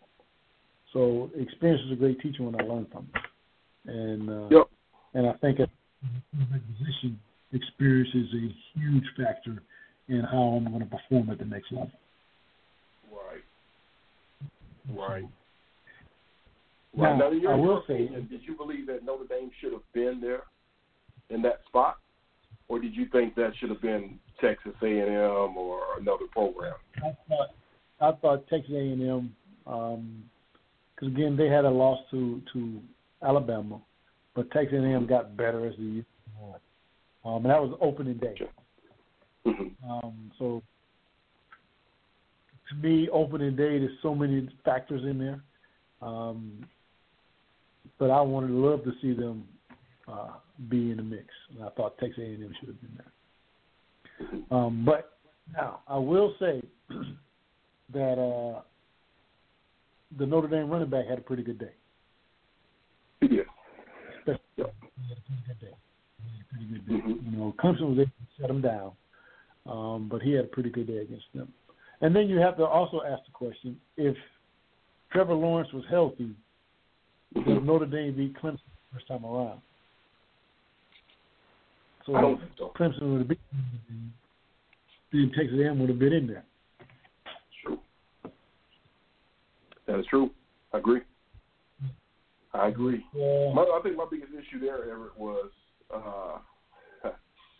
that if we're talking truth and logic, I guess my biggest issue was around that time was how Notre Dame fans just kind of glossed over the fact that Trevor Lawrence didn't play that game. You know, it was a great accomplishment, and it's great to beat Clemson. It is, but to beat them without their best tool, kind of have to put an asterisk by that victory. Yep. Yeah, exactly. And then they had some defensive players that was out as well. That's true. And so that was neither here nor there. But now the Ohio State. A quick question for you before you. Hey, during that game, there were linebackers, starting linebackers. I'm sorry, but we'll talk about it. I guess we're going to go to the next segment. I saw a couple times over the weekend where there were some players ejected. I know we'll get to that. I think you're heading down that path here shortly, that were ejected because they were leading with the crowd of their element. And just kind of wanted to get your take on that to see what you thought about it. One of them was that Clemson game, which I think it did affect their defense because it was basically their leader, their starting linebacker, their field general. But I didn't mean to interrupt that. I know you'll probably end up getting to that later. Yep. But I think that we just got a call in from Mr. Mason Zandi. Mason, how's everything going? Coach Sands, it's going well. How are you? I'm doing well, man. Doing well. The word on the street is that the Twins had you occupied. They did. Yeah, bedtime and dinner time can be time-consuming, and all of a sudden you lose track of time, so I do apologize for my tardiness. It's all good. Now, Mason, I have my co-host on, Mr.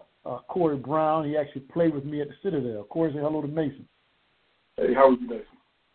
Nice to meet you. Corey, I'm well. Thank you for asking. Yes, sir. Now, for those of you that don't know, and we're going to let Mason tell a little bit about himself, but Mason was a offensive lineman for the Gamecocks. Mason, you graduated in what year?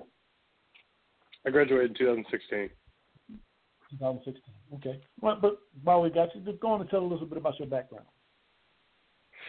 So I was born and raised in Chapin, South Carolina. I was a two-sport athlete in high school. Didn't play basketball despite my height. I'm 6'9", but was track and field and football, and went on to play football at University of South Carolina. Played under Coach Sands for 4 years, and after football was done at South Carolina, I was an undrafted free agent to the Los Angeles Chargers. Was there for long enough to have a cup of coffee, and then after that, I entered into the professional world. Married my college sweetheart, and now we have two beautiful daughters. So that is the last 10 years in a nutshell. Nice. And your daughters are how old now? And they're twins. Yep, they're 10 months. 10 months. 10 months. Oh, so you just getting started. Yes. So I'm gonna tell you what Coach Bleemer told me, and you don't know Coach Bleemer, but Corey does. Mm-hmm. Coach Bleemer told me he's got 2 girls. He said, Everett, don't worry about saving for your retirement.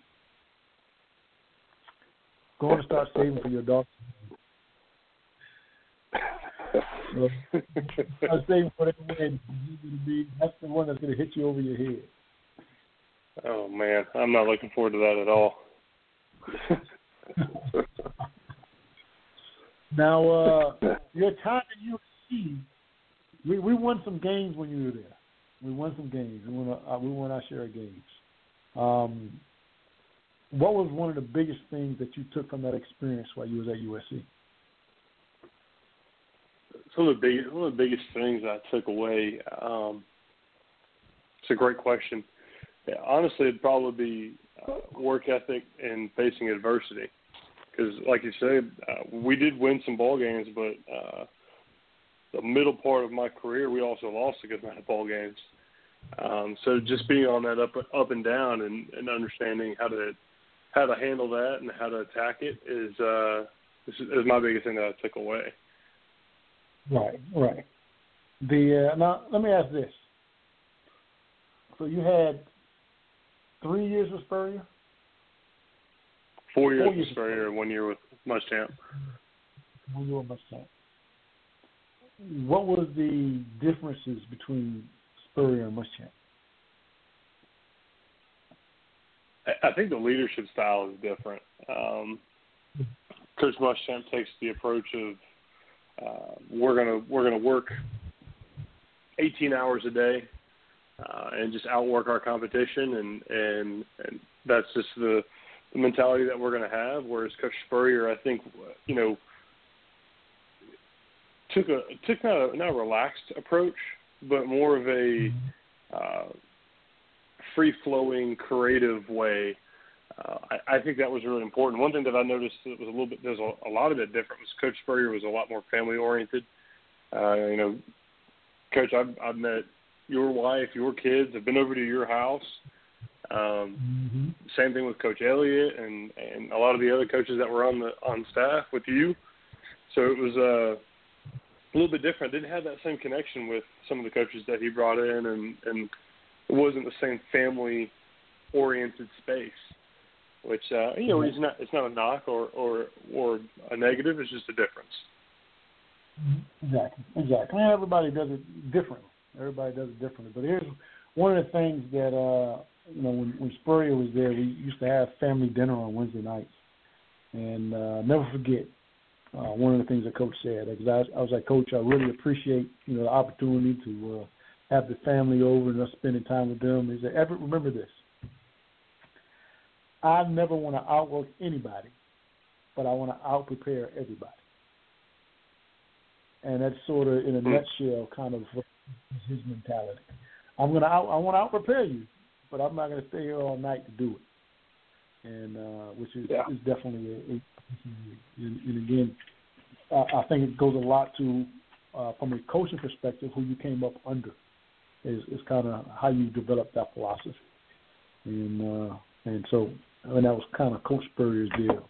But you definitely had opportunities to win some games, and it did get tough there when Coach retired. It was really tough. It was like every game we were right there. We just couldn't figure out how to pull it out. Yeah, that was you're right. I was looking back on that season. I know everything kind of gets looked at as a final tally, but if you actually, like you said, go back and look at those games, we lost like 6 games by 7 points or less. Yep, so exactly. To your point, we're very close, just couldn't finish. Yep. It could have went either way. We could have easily, won 10 games that year. Yeah. And I think a lot of times, and I think this is true in life as well, momentum plays a big part of it.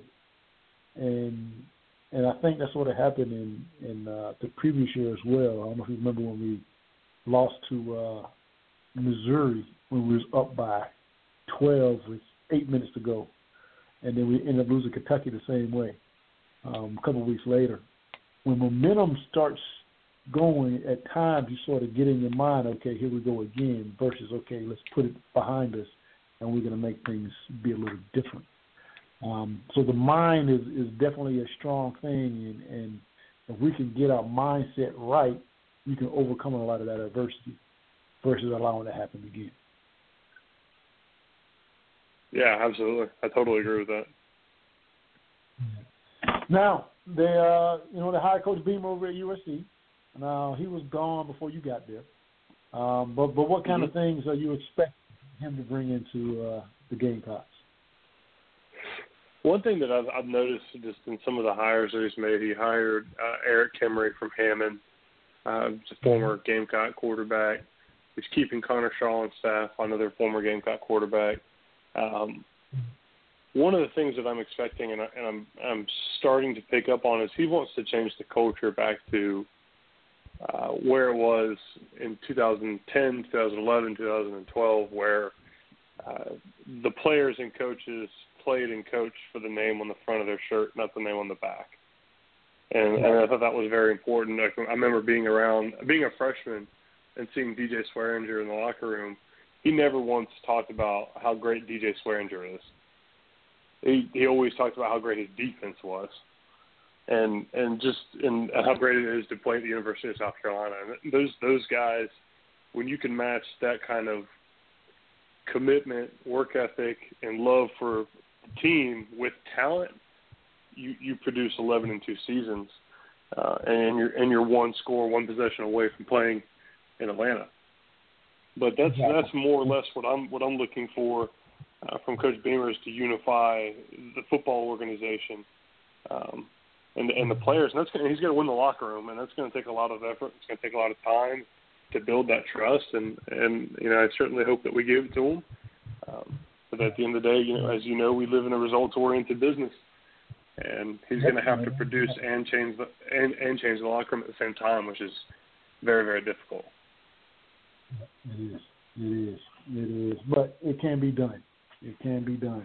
And I think that, one of the things that was able to be done during that early time period you was there, which from what I understand they are doing a good job of, is they won the state. The better players in South Carolina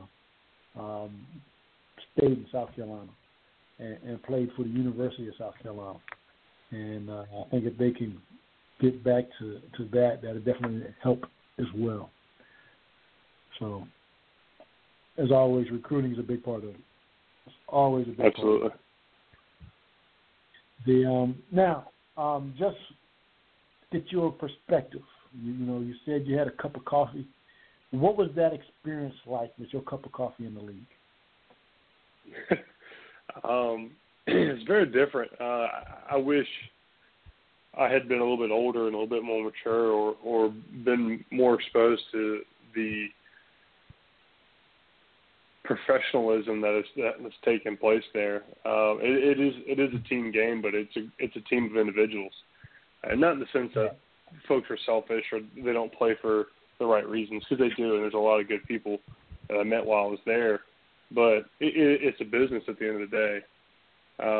And players can be cut, players can be let go for not a lack of talent, but it could be a numbers thing. It could be, hey, we want to get rid of you because we need to get some room to take on somebody else. And that was a situation that I wasn't accustomed to. Playing in college is very, very different. It's especially for a university like the University of South Carolina. I loved from day one. So really, I would do anything just to be in those meetings, be in that locker room. It was very different. It was much more professional. It was much more cutthroat. When I was cut, I had a guy come to. They called him the Grim Reaper. He came to my locker and just said, "Hey, Mason, bring your tablet upstairs." And I met a gentleman. I don't even remember his name. He just said, "Mason, would you like to take the red-eye flight, or you want to fly out in the morning? We're going to let you go." I was like, whoa. That was not something I was used to. Wow. So being fired that quickly was an eye-opening experience. Yeah. Now, and again, a lot of people that had opportunity to get to A camp, including myself, got met by the Green Reaper at some point in time, and I promise you, it's not fun. You know, for me, it was they let us go. We went. It was the last day of camp.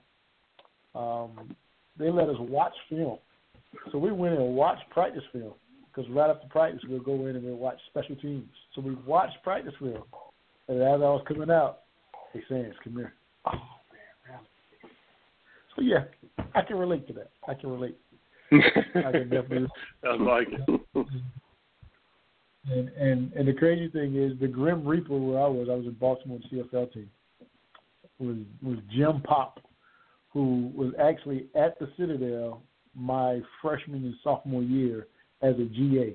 So he went from GA to GM in 4 years. But he was the Grim Reaper. And so it didn't make it any easier with it being somebody that I knew. But one of the things that we're trying to do here at the WES Foundation is help kids understand that they can still be successful without being a professional athlete. So you had a cup of coffee there. You're in a successful business now. What advice would you give to a young student athlete that has aspirations of making it to being a professional player? Something that what I would tell somebody, or what I would even tell myself, is what you're going to do on a day-to-day, your workouts, your practice, and then your games will take care of that professional career. If you have what it takes in those 3, 4, 5 years that you're developing at the university of your choice, you will be able to get to the next level. The NFL is so, and not just the NFL, but any professional sport is so advanced. Their recruiting is so high. Their scouting is so high. They'll find you.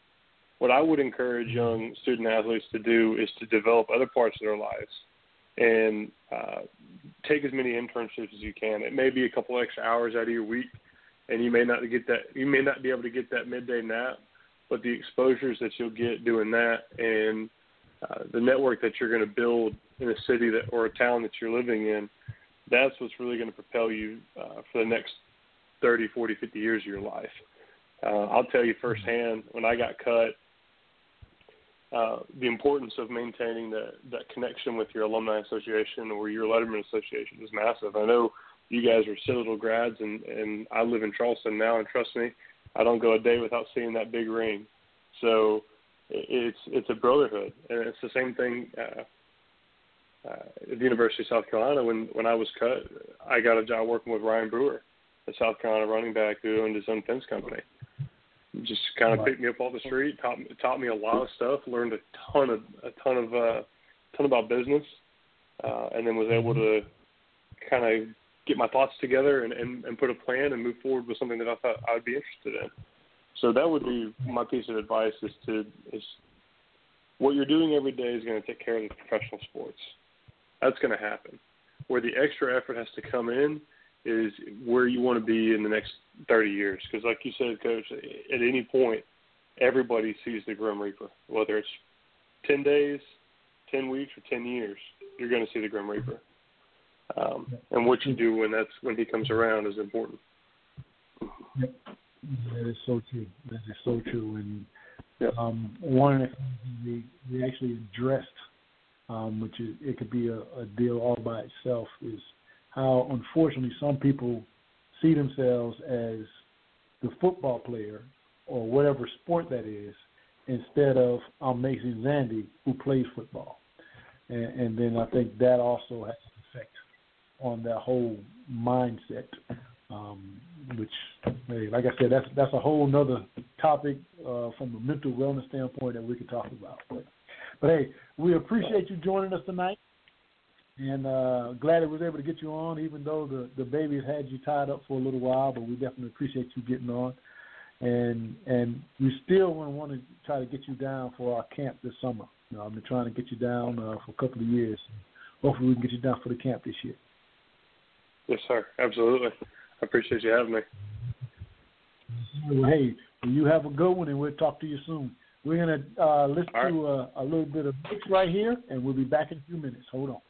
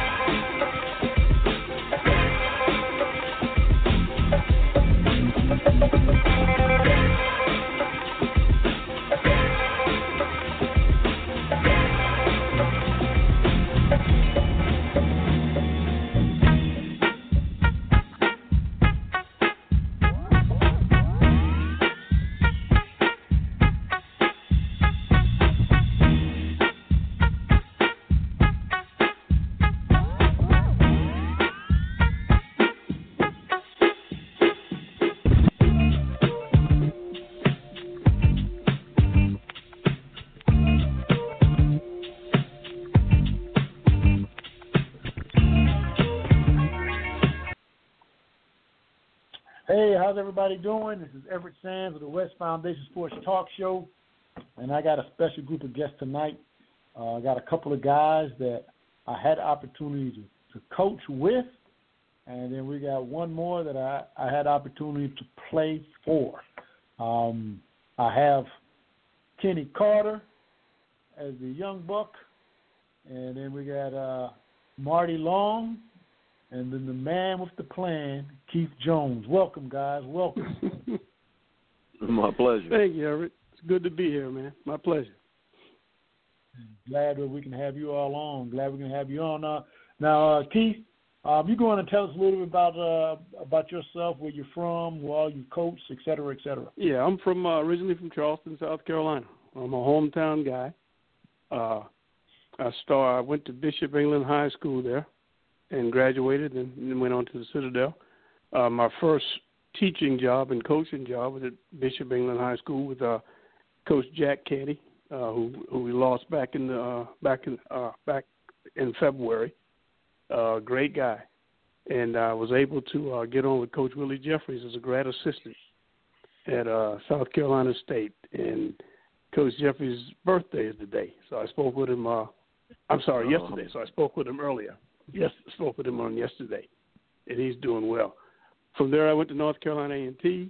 Was there for a year.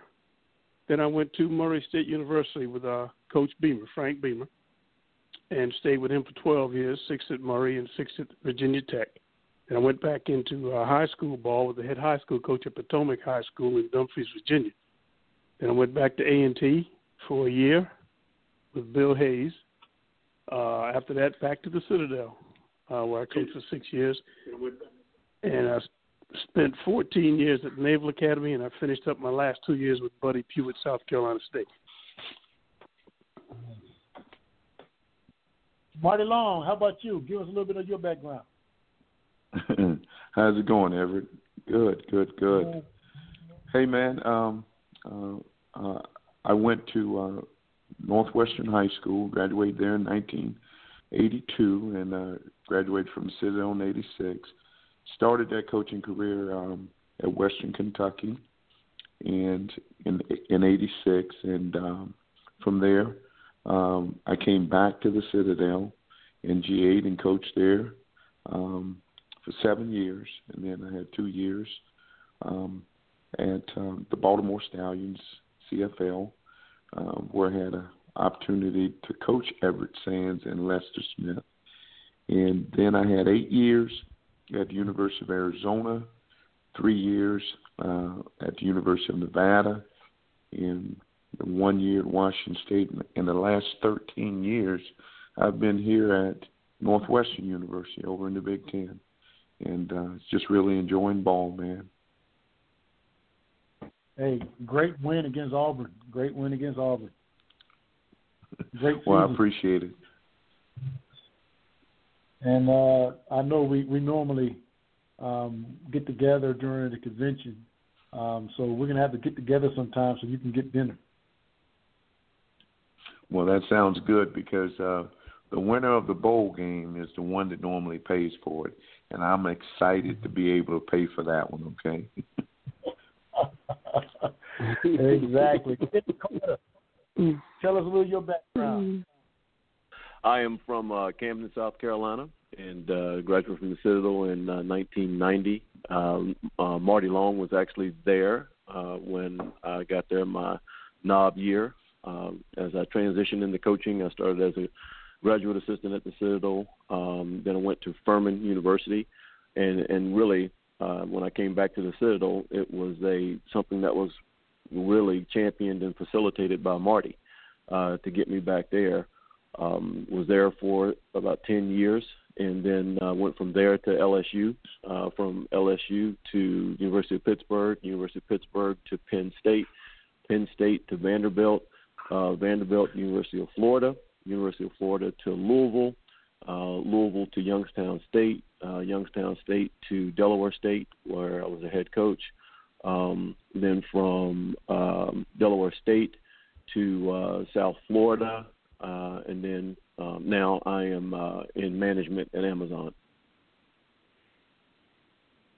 Man, you've been around. Yes, I have, sir. Yes, I have.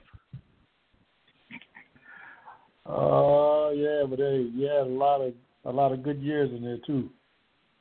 Hey, let me tell you something. Now, hey, for me, you talking about all these people we got together? Keith Jones. How many great lunch meetings did we have at Bessinger's and Taste of New Orleans while we were at the Citadel? About 15 pounds worth for me. No doubt about it. Hey, when I go to Charleston, it's kind of like I got to find a way to get the Bessingers. Oh, for sure. Even if I'm only there for I got to get the Bessingers. So it is, and get that onion ring. So, but one. Now, I actually had a chance to. I played with Kenny my freshman year. Coached with him briefly, only for about a month or two. Had an opportunity to coach with Keith, but Marty Long is the reason why I went to the Citadel, and he's the guy that recruited me and brought me to the Citadel. So I guess I know everybody else on this call except for my brother because of Marty Long. So Marty, thank you. Well, you're blessed, and you deserve every bit of it, Everett. Of all the guys that I've recruited, I think you may be the most special. And a lot of guys are upset at me for saying that right now, but you were my first, okay? And you never forget your first. You sat down in that weight room and you gave me your transcript, and I don't think it had anything but A's on it. And I knew you would fit in at the Citadel, and you did a great job for us. Appreciate you. Hey, Everett, you talking about a man that coached Teddy Bruschi now. I did not get to coach Teddy, all right, I but I did get to coach Joe Salavea, and he's one of the greats, and he's one of the great defensive line coaches now in the business. Spoke to him today. He's out at Oregon. Hey, and while we praising Marty, when I got really what was my first full-time job, and coming back to the Citadel when Marty was getting ready to go to Baltimore, Marty literally for 2 days took me out on our practice field. It's turf now, and took me through drills to learn how to coach defensive ends, and really learn how to negotiate leverage planes and how to take on blockers and how to defeat blockers. I mean, that tells you, even at that point in his career, how much he was willing to invest in people and make them better. So I'll never forget that, Marty. That goes back. I don't even know if you remember it, but that goes back a long time. I would say I don't remember it right now. All right, but if you said I did it, I did it. That's right. Take the credit when they give it to you, man. Hey, that just means it was genuine. I wasn't trying to do anything, just trying to make sure I help you out, which is good. Now we all had a chance to coach at our alma mater, and Kenny, we're going to start with you. What is your best memory from your time at the Citadel? Wow. There's a lot of we have so many emotional things and so many things that are indelible throughout your course of your career at the Citadel. But I would probably say getting from a coaching standpoint or as a cadet. From a coaching standpoint? Either or. Well, I would say every time. Give me one. I would say every class. I'm sorry. Go ahead. I was just saying, give me one of each, from a coach and a cadet. It's twofold. Actually, it's actually aligned. They're the same. Is when I got my ring, and every time we had the ring ceremony to give our players their rings, because to me you cannot separate the two things. You cannot separate being a player at the Citadel and receiving your ring at the same time, because those two things to me are in alignment. So that to me in the career of everybody there and to me, because I still wear my ring with pride to this day, was always one of the biggest times throughout the season is when it came down to everybody to get their ring. Right. All right, Marty, how about you? My best memories, I'll start first. As a player, my career was not nearly as good as yours, Everett, but I had an injury my freshman year, and how Andy Clausen worked his tail off just to get me back on the field and get me back in the mainstream with all the rest of the guys. That would be my first memory. And then as a coach, there is something that is called the dream season, okay, and that was 1992. And we beat Arkansas at Arkansas September the 5th. And then that season, that whole season, we ended up the season with a Southern Conference Championship victory at Furman. I was married a little over a year. My wife drove to the game. She sat in the rain. And if you know anything about a black lady and her hair, she had just got her hair done. And, I mean, her hair was just all wet and everything. And she's just yelling about the game and didn't think anything about her hair. And but that dream season was what I would remember more than anything.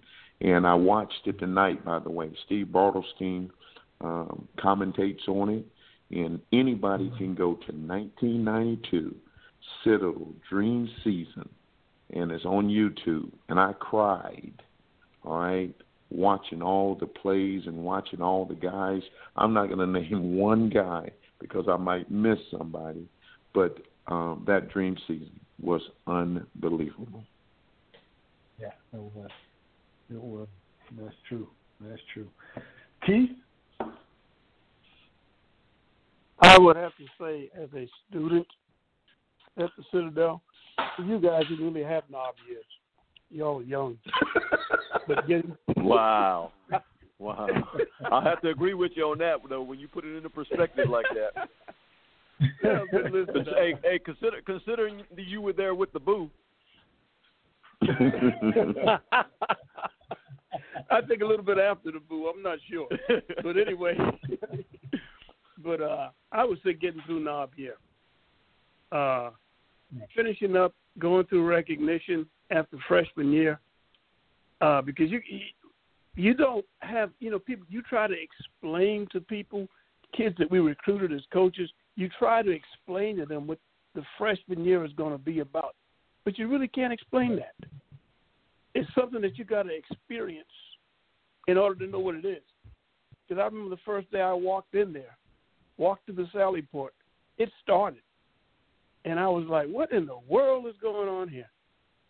And so I would say the end of the freshman year, I'm going to go twofold with it. And, of course, getting my ring, after those 4 years at the Citadel, because to me, after freshman year, it was a piece of cake.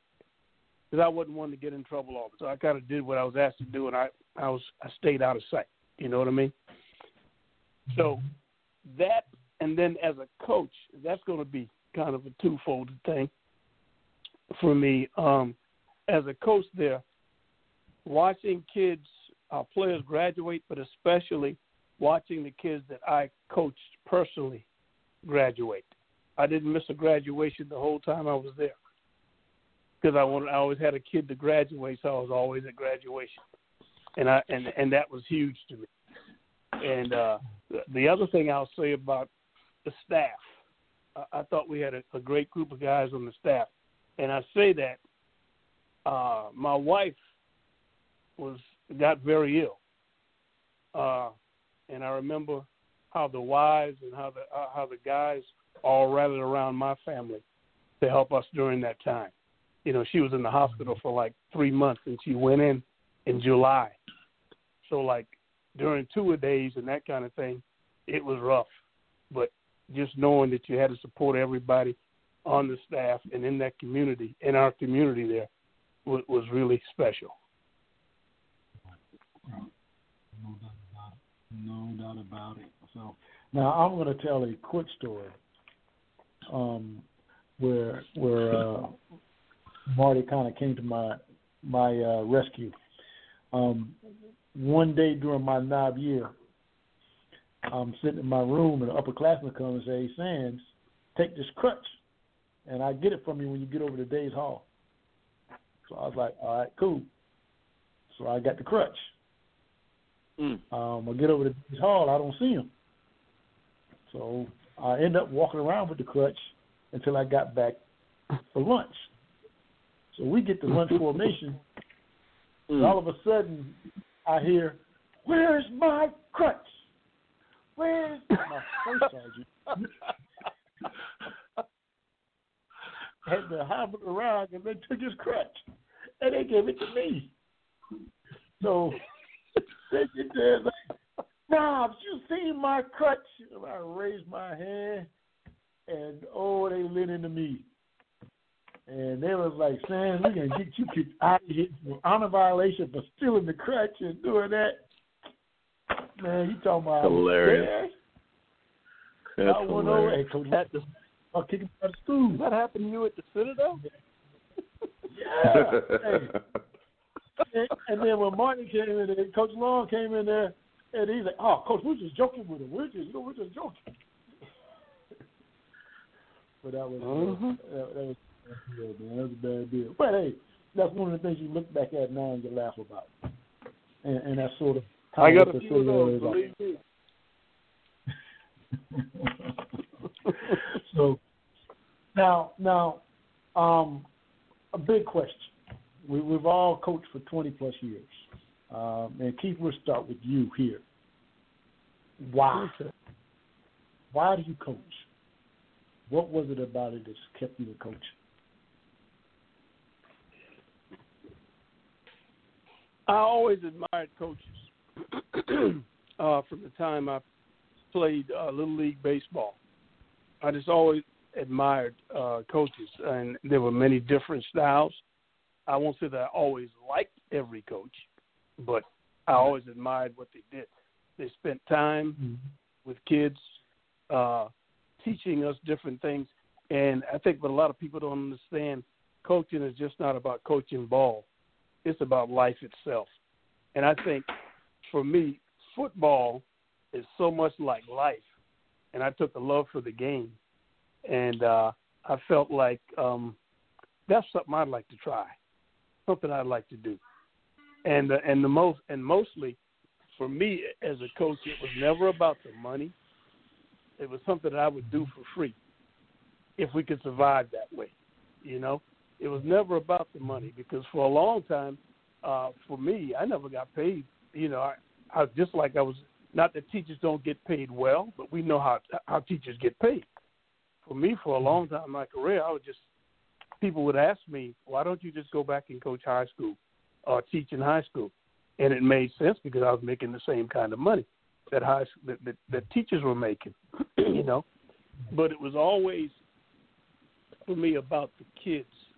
It was my way of giving back to the kids.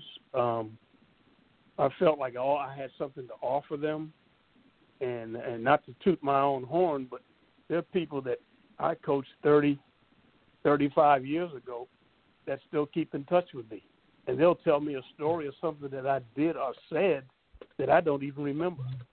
But, you know, if you can touch, I remember they would always say, if you could touch one kid in whatever you're doing, you've made a difference in that one kid's life.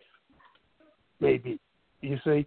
And so for me, it was always, that's what it was about. And, you know, somebody asked me the other day, would you go back and coach? Yeah. If somebody wanted me, I most certainly would. Because I still feel like I got something to offer these kids. And I think they need us. They need us bad. It was never about the money. It was the love of the game and the opportunity to help kids. Marty?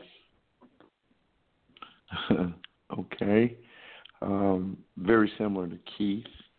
One, it was about the coaches that were in my life, my Pee Wee coaches, my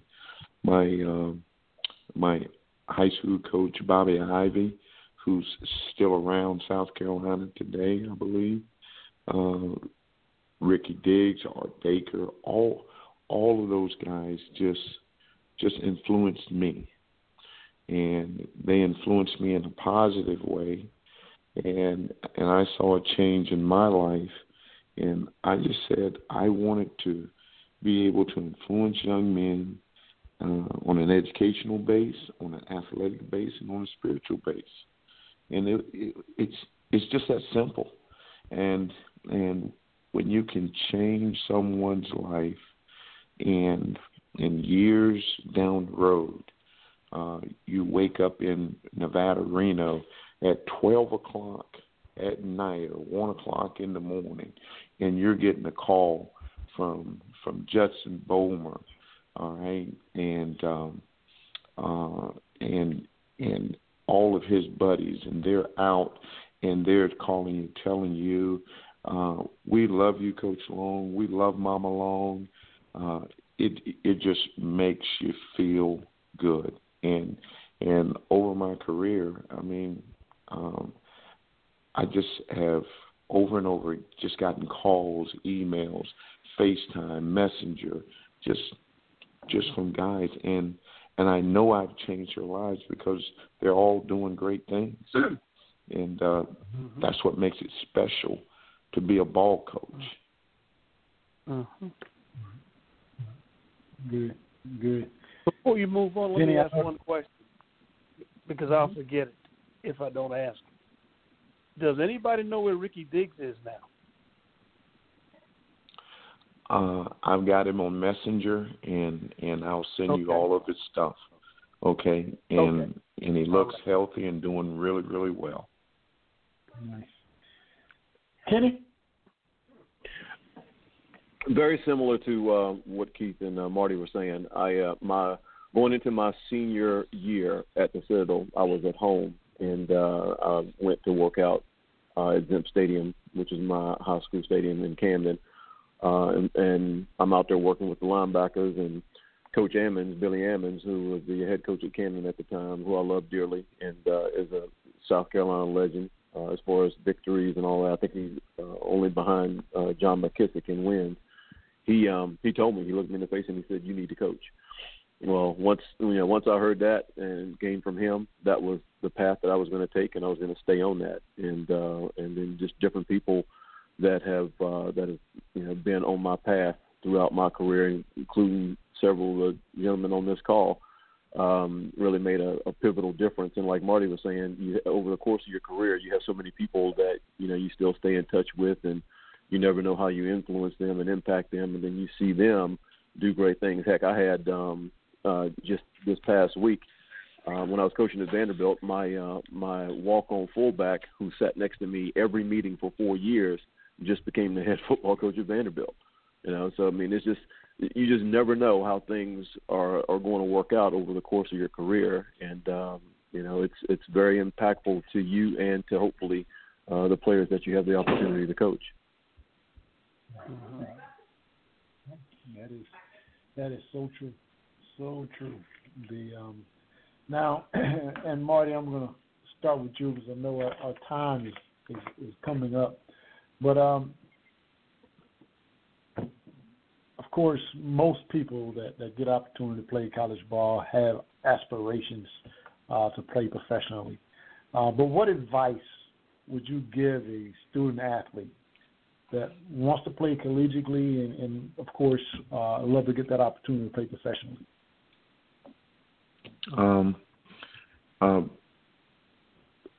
Well, let's start with the high school kid. I would just tell him there's all different levels of football that you could play. You could play Power 5. You could play group football. You could play division, what we call the 1AA when I was playing. But you can play all different levels of football. figure out what is the level that you're supposed to be at. That is the most guys that are recruiting you. And then hit the books hard to be able to open as many of those doors as possible. And then choose a school. And once you choose a school, don't look back. Don't worry about what your friends, your buddies, anybody like that saying. Choose a school and then go and enjoy it. All right, football is meant to be enjoyed. It's a game.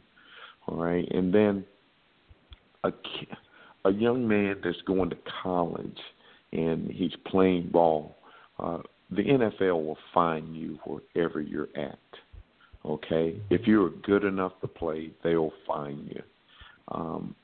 But once you get to that level, what you need to really do is trust your family and your coaches. There are agents out there that's going to tell you whatever you want to hear, and you've got young men that are leaving school early that shouldn't be leaving school. Just really, really listen to your family and listen to your coaches, because those guys will have your best interests at hand. And then understand that the NFL is exactly that. It stands for not for long. That's why you got the education. And that's why you're going to a school like the Citadel or Northwestern, a school that's going to open doors for you. But I wish the best to all of those young men out there that's blessed to be able to get those opportunities. Nice. Kenny, we're going to go to you next. Okay, I was blessed with the opportunity to coach a lot of guys that have played in the NFL or gotten opportunities, and heck, one Olympian. And the thing that I think is the core of it all is you have to, as an individual, if you have those aspirations, whether you're going from high school to try to be a great player in college, or college trying to go to the NFL, is you have to hone your craft, and you have to make a decision that if you're going to separate yourself, you can't worry about the things that compare you to others. The measurables are going to be obvious to coaches, and they're going to be obvious to your teammates. But what you have to do is you have to strain every day to take yourself to another level, and you have to learn the game. You have to work the game. Football is so much more advanced now than it used to be when we played. The level of understanding and detail, things like RPOs and just things that take the game and the intricacy of the game is so much more extreme in film study. People have a higher level of understanding now. And so in order for you to separate yourself to be a great player, you really have to, in my opinion, these days, dive into the game and work the game constantly. With all that said, how do you do that? I believe it was Marty that really kind of started this in a different way, and different coaches that I've been with that used to say it all the time. If you want to see a great player and you want to see a great team, show me a team and a player that has invested in their development academically. And if you have somebody who is a solid student, now we know there's exceptions to the rule, but if you tell me that you find somebody that is a solid student or a program in an organization that is committed to making sure they graduate their people, you're going to inevitably find a really good football player too. Gotcha. Okay, good. And Keith.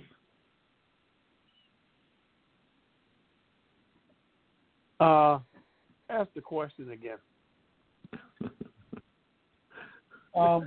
What advice would you give a student athlete that has aspirations to not just play collegiately but professionally? Okay, thanks. While listening to you guys, my mind was going all over the place here. But I think one thing, you have to have a love for the game. Okay, and I'm starting with a high school student. You have to enjoy football. I think you have to understand, kids have to understand that football is not a game that you play to impress your girlfriend. because you can get seriously hurt playing this game. Okay, so I think you have to have a love for the game. First of all, like Kenny said, work at it. You know, and Marty said that too. You work at it. You know, always give your best effort when you're out there. Give your best effort. Give your best effort. When you can watch film, if you can watch film and put all that together with your studies and all that, then watch film when you can. Learn the game, enjoy the game, and like I think Marty said a minute ago, if you're getting recruited, you have to know where you can play, where you can fit in. I've seen a lot of kids that take the D1 offer, the big-time D1 offer, the Big Fives or whatever, and then have to transfer because they couldn't play or because they're unhappy. You know, I always say to kids when I would recruit kids and I knew that they would have other offers, I would just tell them, remember this, where do you feel the most comfortable? It's not about who's telling you this and who's telling you that. Where do you feel the most comfortable? And that's the place you ought to be. It may not be the place that, I hate to say it, it may not be the place that where mom and daddy want you to go or where all your friends want you to go. It may be a place like a Northwestern, you know, which is a Big Ten school, but they don't get the same accolades as Michigan or Ohio State. They don't get the same kind of publicity. You know what I'm saying? Am I correct, Marty, in saying that? I'd say yes. Okay. And don't forget the schools like the academies. You know, I coached at the Naval Academy for 14 years. We didn't have a whole lot of kids to go pro, but the long snapper for the New England Patriots, Mr. Cordova, is a Naval Academy grad. You know, one of the wide receivers right now for the Miami Dolphins was a great quarterback at Navy. I can't think of his name right now because he came in after I left. You know, and Keenan Reynolds had opportunities to play in the pros. So I know who he is because he's still running. He's still running down the field against us in South Florida.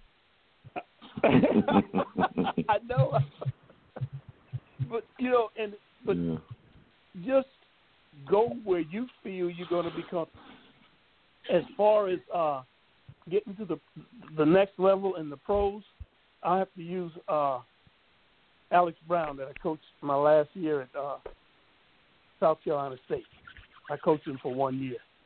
There was no doubt in my mind when the scouts would ask me about Alex Brown, I would tell them, if he gets into camp, he's going to make somebody's team. And he got drafted by San Diego. They sent him over to Philly, to someplace else. He bounced around, and he got on with the Chiefs, and he got himself a Super Bowl ring. But I knew if Alex had the opportunity to play, he was going to make somebody's team. And so you know, it's one of those things you got to have a great work ethic, and you got to understand that everybody is not a Ray Lewis, everybody is not a Tom Brady, and it's like the guy said earlier, Everett, you got your offensive lineman. What he was saying, I know guys that they made a team because that's what that team needed at that time. But I also know of guys who didn't make a team because they didn't need that at that time. So, you know, it all comes back. It's all different things. But if you want to get there, it's up to you to put in the work, to put in the time to get there.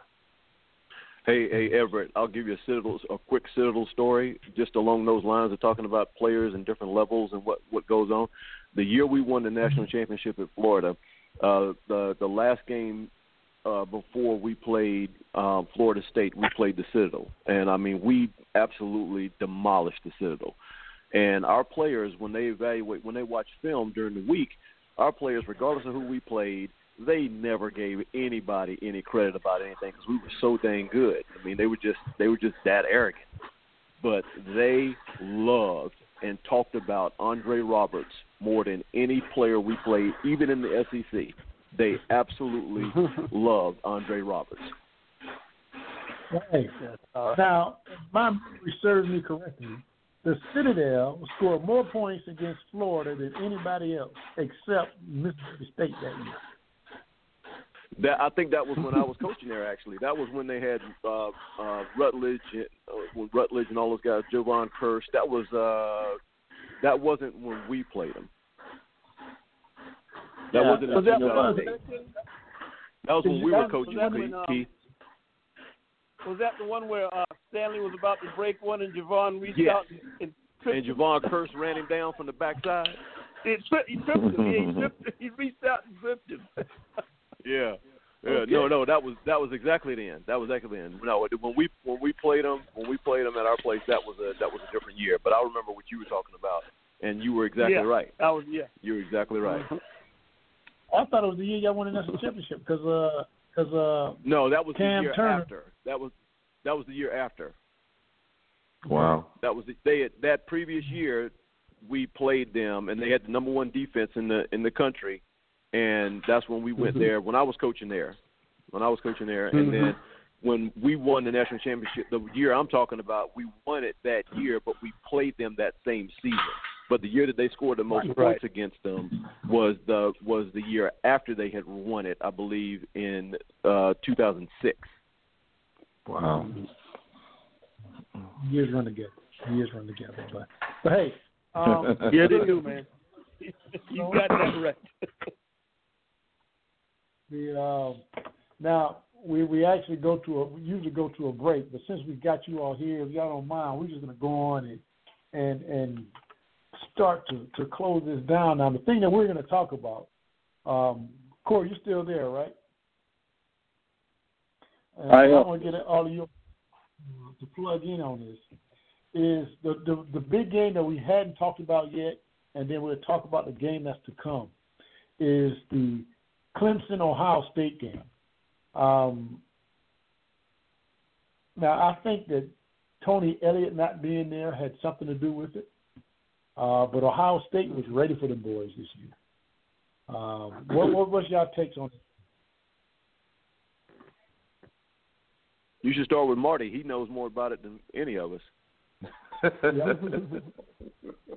Marty, you had a chance to play them. What did you see? Did you see them getting after Clemson like that? Well, I'm partial to the Big Ten because our team is in the Big Ten, and I just think week in and week out, you just got to play physical ball. I know I see our players after the games, and they are beat up. All right, but we played Ohio State in the championship game, and we gave up a lot of yards on the ground. It was some schematical things in there, and I'd say that my guys had quite a bit to do with it, but. They are a really, really talented team that has a lot of weapons all over the field.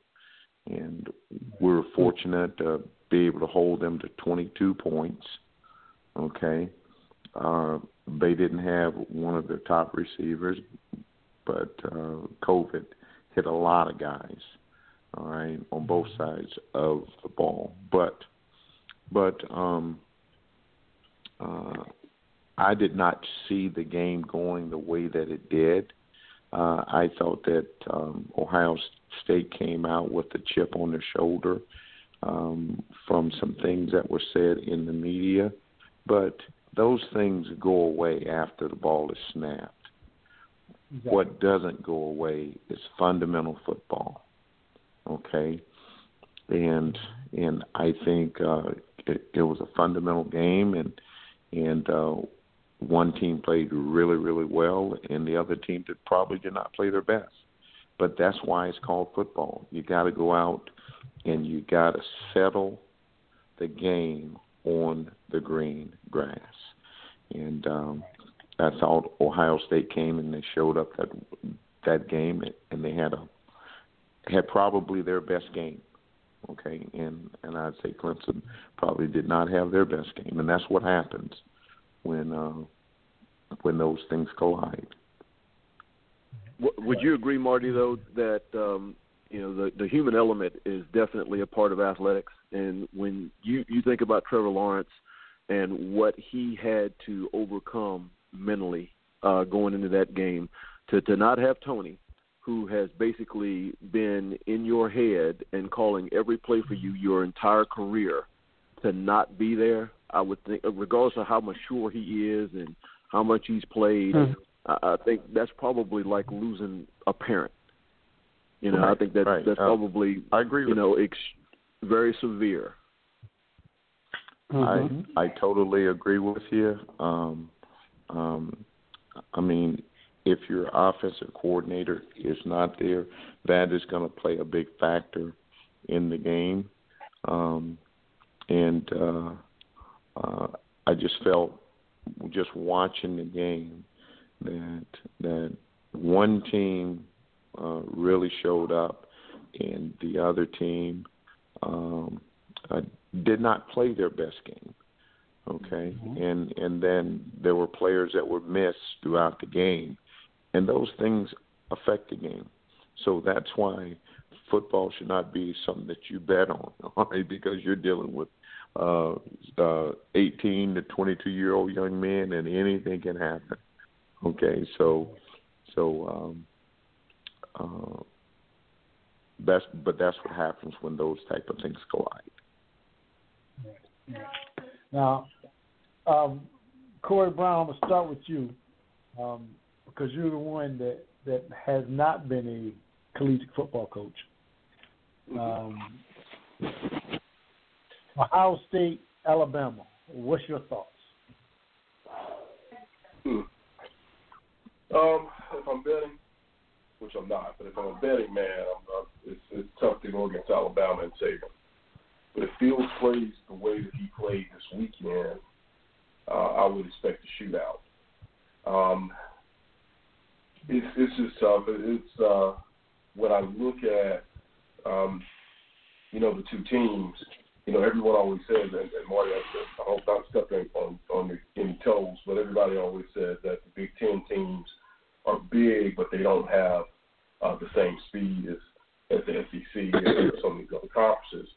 But, that what I saw Saturday leaves room for pause. And I do believe that, again, if Fields plays the way that he played, and if Ohio State shows up with that same chip, that same energy, that they should have a chance to compete, and that game may come down to the wire.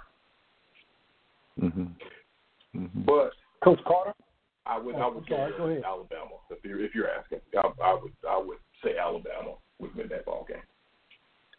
If I could, I'd like to go back to the Ohio State Clemson game for one statement, for one thing. All right. Excuse me, Kenny. No, I no do problem. agree. I have to agree with what Coach Sweeney was saying about playing 11 games as opposed to 5 or 6 now. I do have to agree with that. I don't know how much of a factor that would have played, but we've all been there. I think Marty, Marty, you guys played, 10 or 11 games? We played 9. We ended up 7 and 2. They played 9 games. They played 9 games. Clemson played 11, correct? Am I correct? Yeah. Well, I think that's what it was. But I'm saying that to say this. Ohio State, in my mind, was in mid-season form, okay? Right. Because of the fact that they had only played, 6 games. And I think that does make a difference. I don't think that I really feel like if Fields played the way he played, regardless of how many games they had played, they would have won. But I do think there is something to that about having only played 6 games as opposed to Clemson playing 11. And that's what I'm looking at for this national championship game also. Alabama haven't played, a whole season. And Ohio State will be going into game, number 7 is it, or whatever. But at least there's there's going to be a little bit of a break in there, or is there? But I think that was that was something to think about as I watched that game. I thought about that. Right. Good. Kenny, I got a little insider trading because Charlie's there, and I talk to Charlie quite often. And one thing he told me when he first got down there, he was like, "Wow." He said, "We are so big, we are so physical, and he said we are so fast." And one thing Nick Saban says all the time, he says, "Big people beat up on little people." And you look at just watching the game that they played last week, the skill level, the ability of the skill kids, and just how physical they are. But the one thing about Alabama, and Marty and Keith, especially in coaching, the one thing that Alabama has, I think that is probably the difference maker for everybody. So many people live and die by scheme. In Ohio State, they love what they do schematically. Ryan Day's probably no different than Urban, having been with Urban, that they live by fundamentals. But when Alabama gets in trouble, they're not going to try to find a scheme to get them out of trouble. They're going to go back to the fundamentals and basics, and they're going to play football, and they're going to punch you in the mouth, and they're going to get out of their situations that way. And anytime you have that, when you have that level of just being able to put it all back together and go back to the basics and conceptualize how to solve your problems, on defense with aggression and on offense just being physical, I think you have a chance to always win a game, in a big game, and that's what they've done forever. And I think that's why they probably are going to have a chance to win it all, because Nick has said, don't lose sight of the fact. Nick said he loves this team, and he feels like it's one of the best teams he's had. Mm-hmm. And let me add to what Kenny's saying, going back to the fundamentals that I've always admired about Nick Saban and about Alabama. And people don't talk about this, but they're a disciplined football team. For sure. You don't see a whole lot of cheap fouls or whatever, penalties with Alabama. They're a very disciplined football team, and I think that has always given them a bit of an edge. And Marty, as one that has played one of those beasts, what is your thoughts on the game?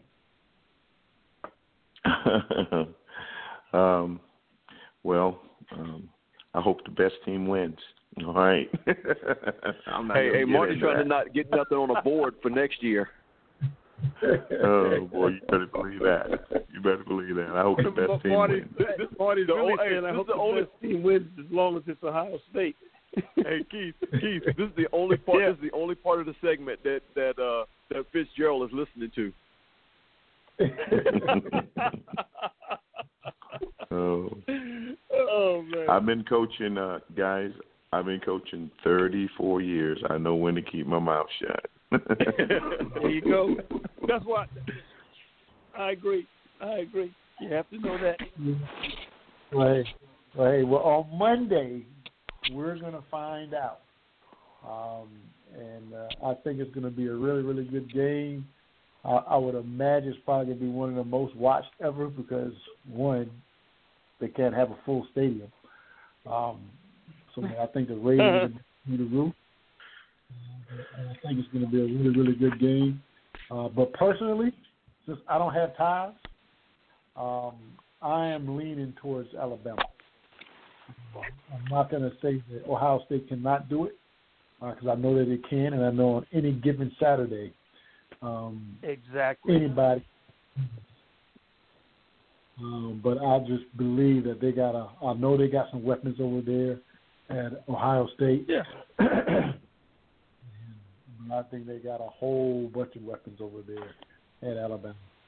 And it's going to be a great game, and I'm looking forward to watching it. So next Tuesday, we'll be talking about it. It will definitely be one of the first things that we talk about. But we are starting to wind down. I definitely appreciate you gentlemen for joining me. I appreciate, just from a mentor standpoint, all of you have been a mentor to me. I appreciate that. And again, a special appreciation to Marty for bringing me, convincing me to come to the Citadel, because I still remember the first time he came. I was like, I want to talk to him. I heard that. We all know. Hey, we all know how that feels. Oh yeah, no doubt. Hey, how about this? When he came, I happened to be in psychology class, and we had an intern or a student teacher that was a Citadel grad. And if he hadn't come at that class and that Citadel grad wasn't there to tell me to at least go talk to him, I would never even came out to talk to him. So God look at God. Look at God. Right. That's right. Look at what he did. Hey, Everett. Yeah. Don't forget, Everett, don't forget this now. When you talk about the Citadel and specifically coaching at the Citadel, Marty Long passed his office to me, and I passed the office to you.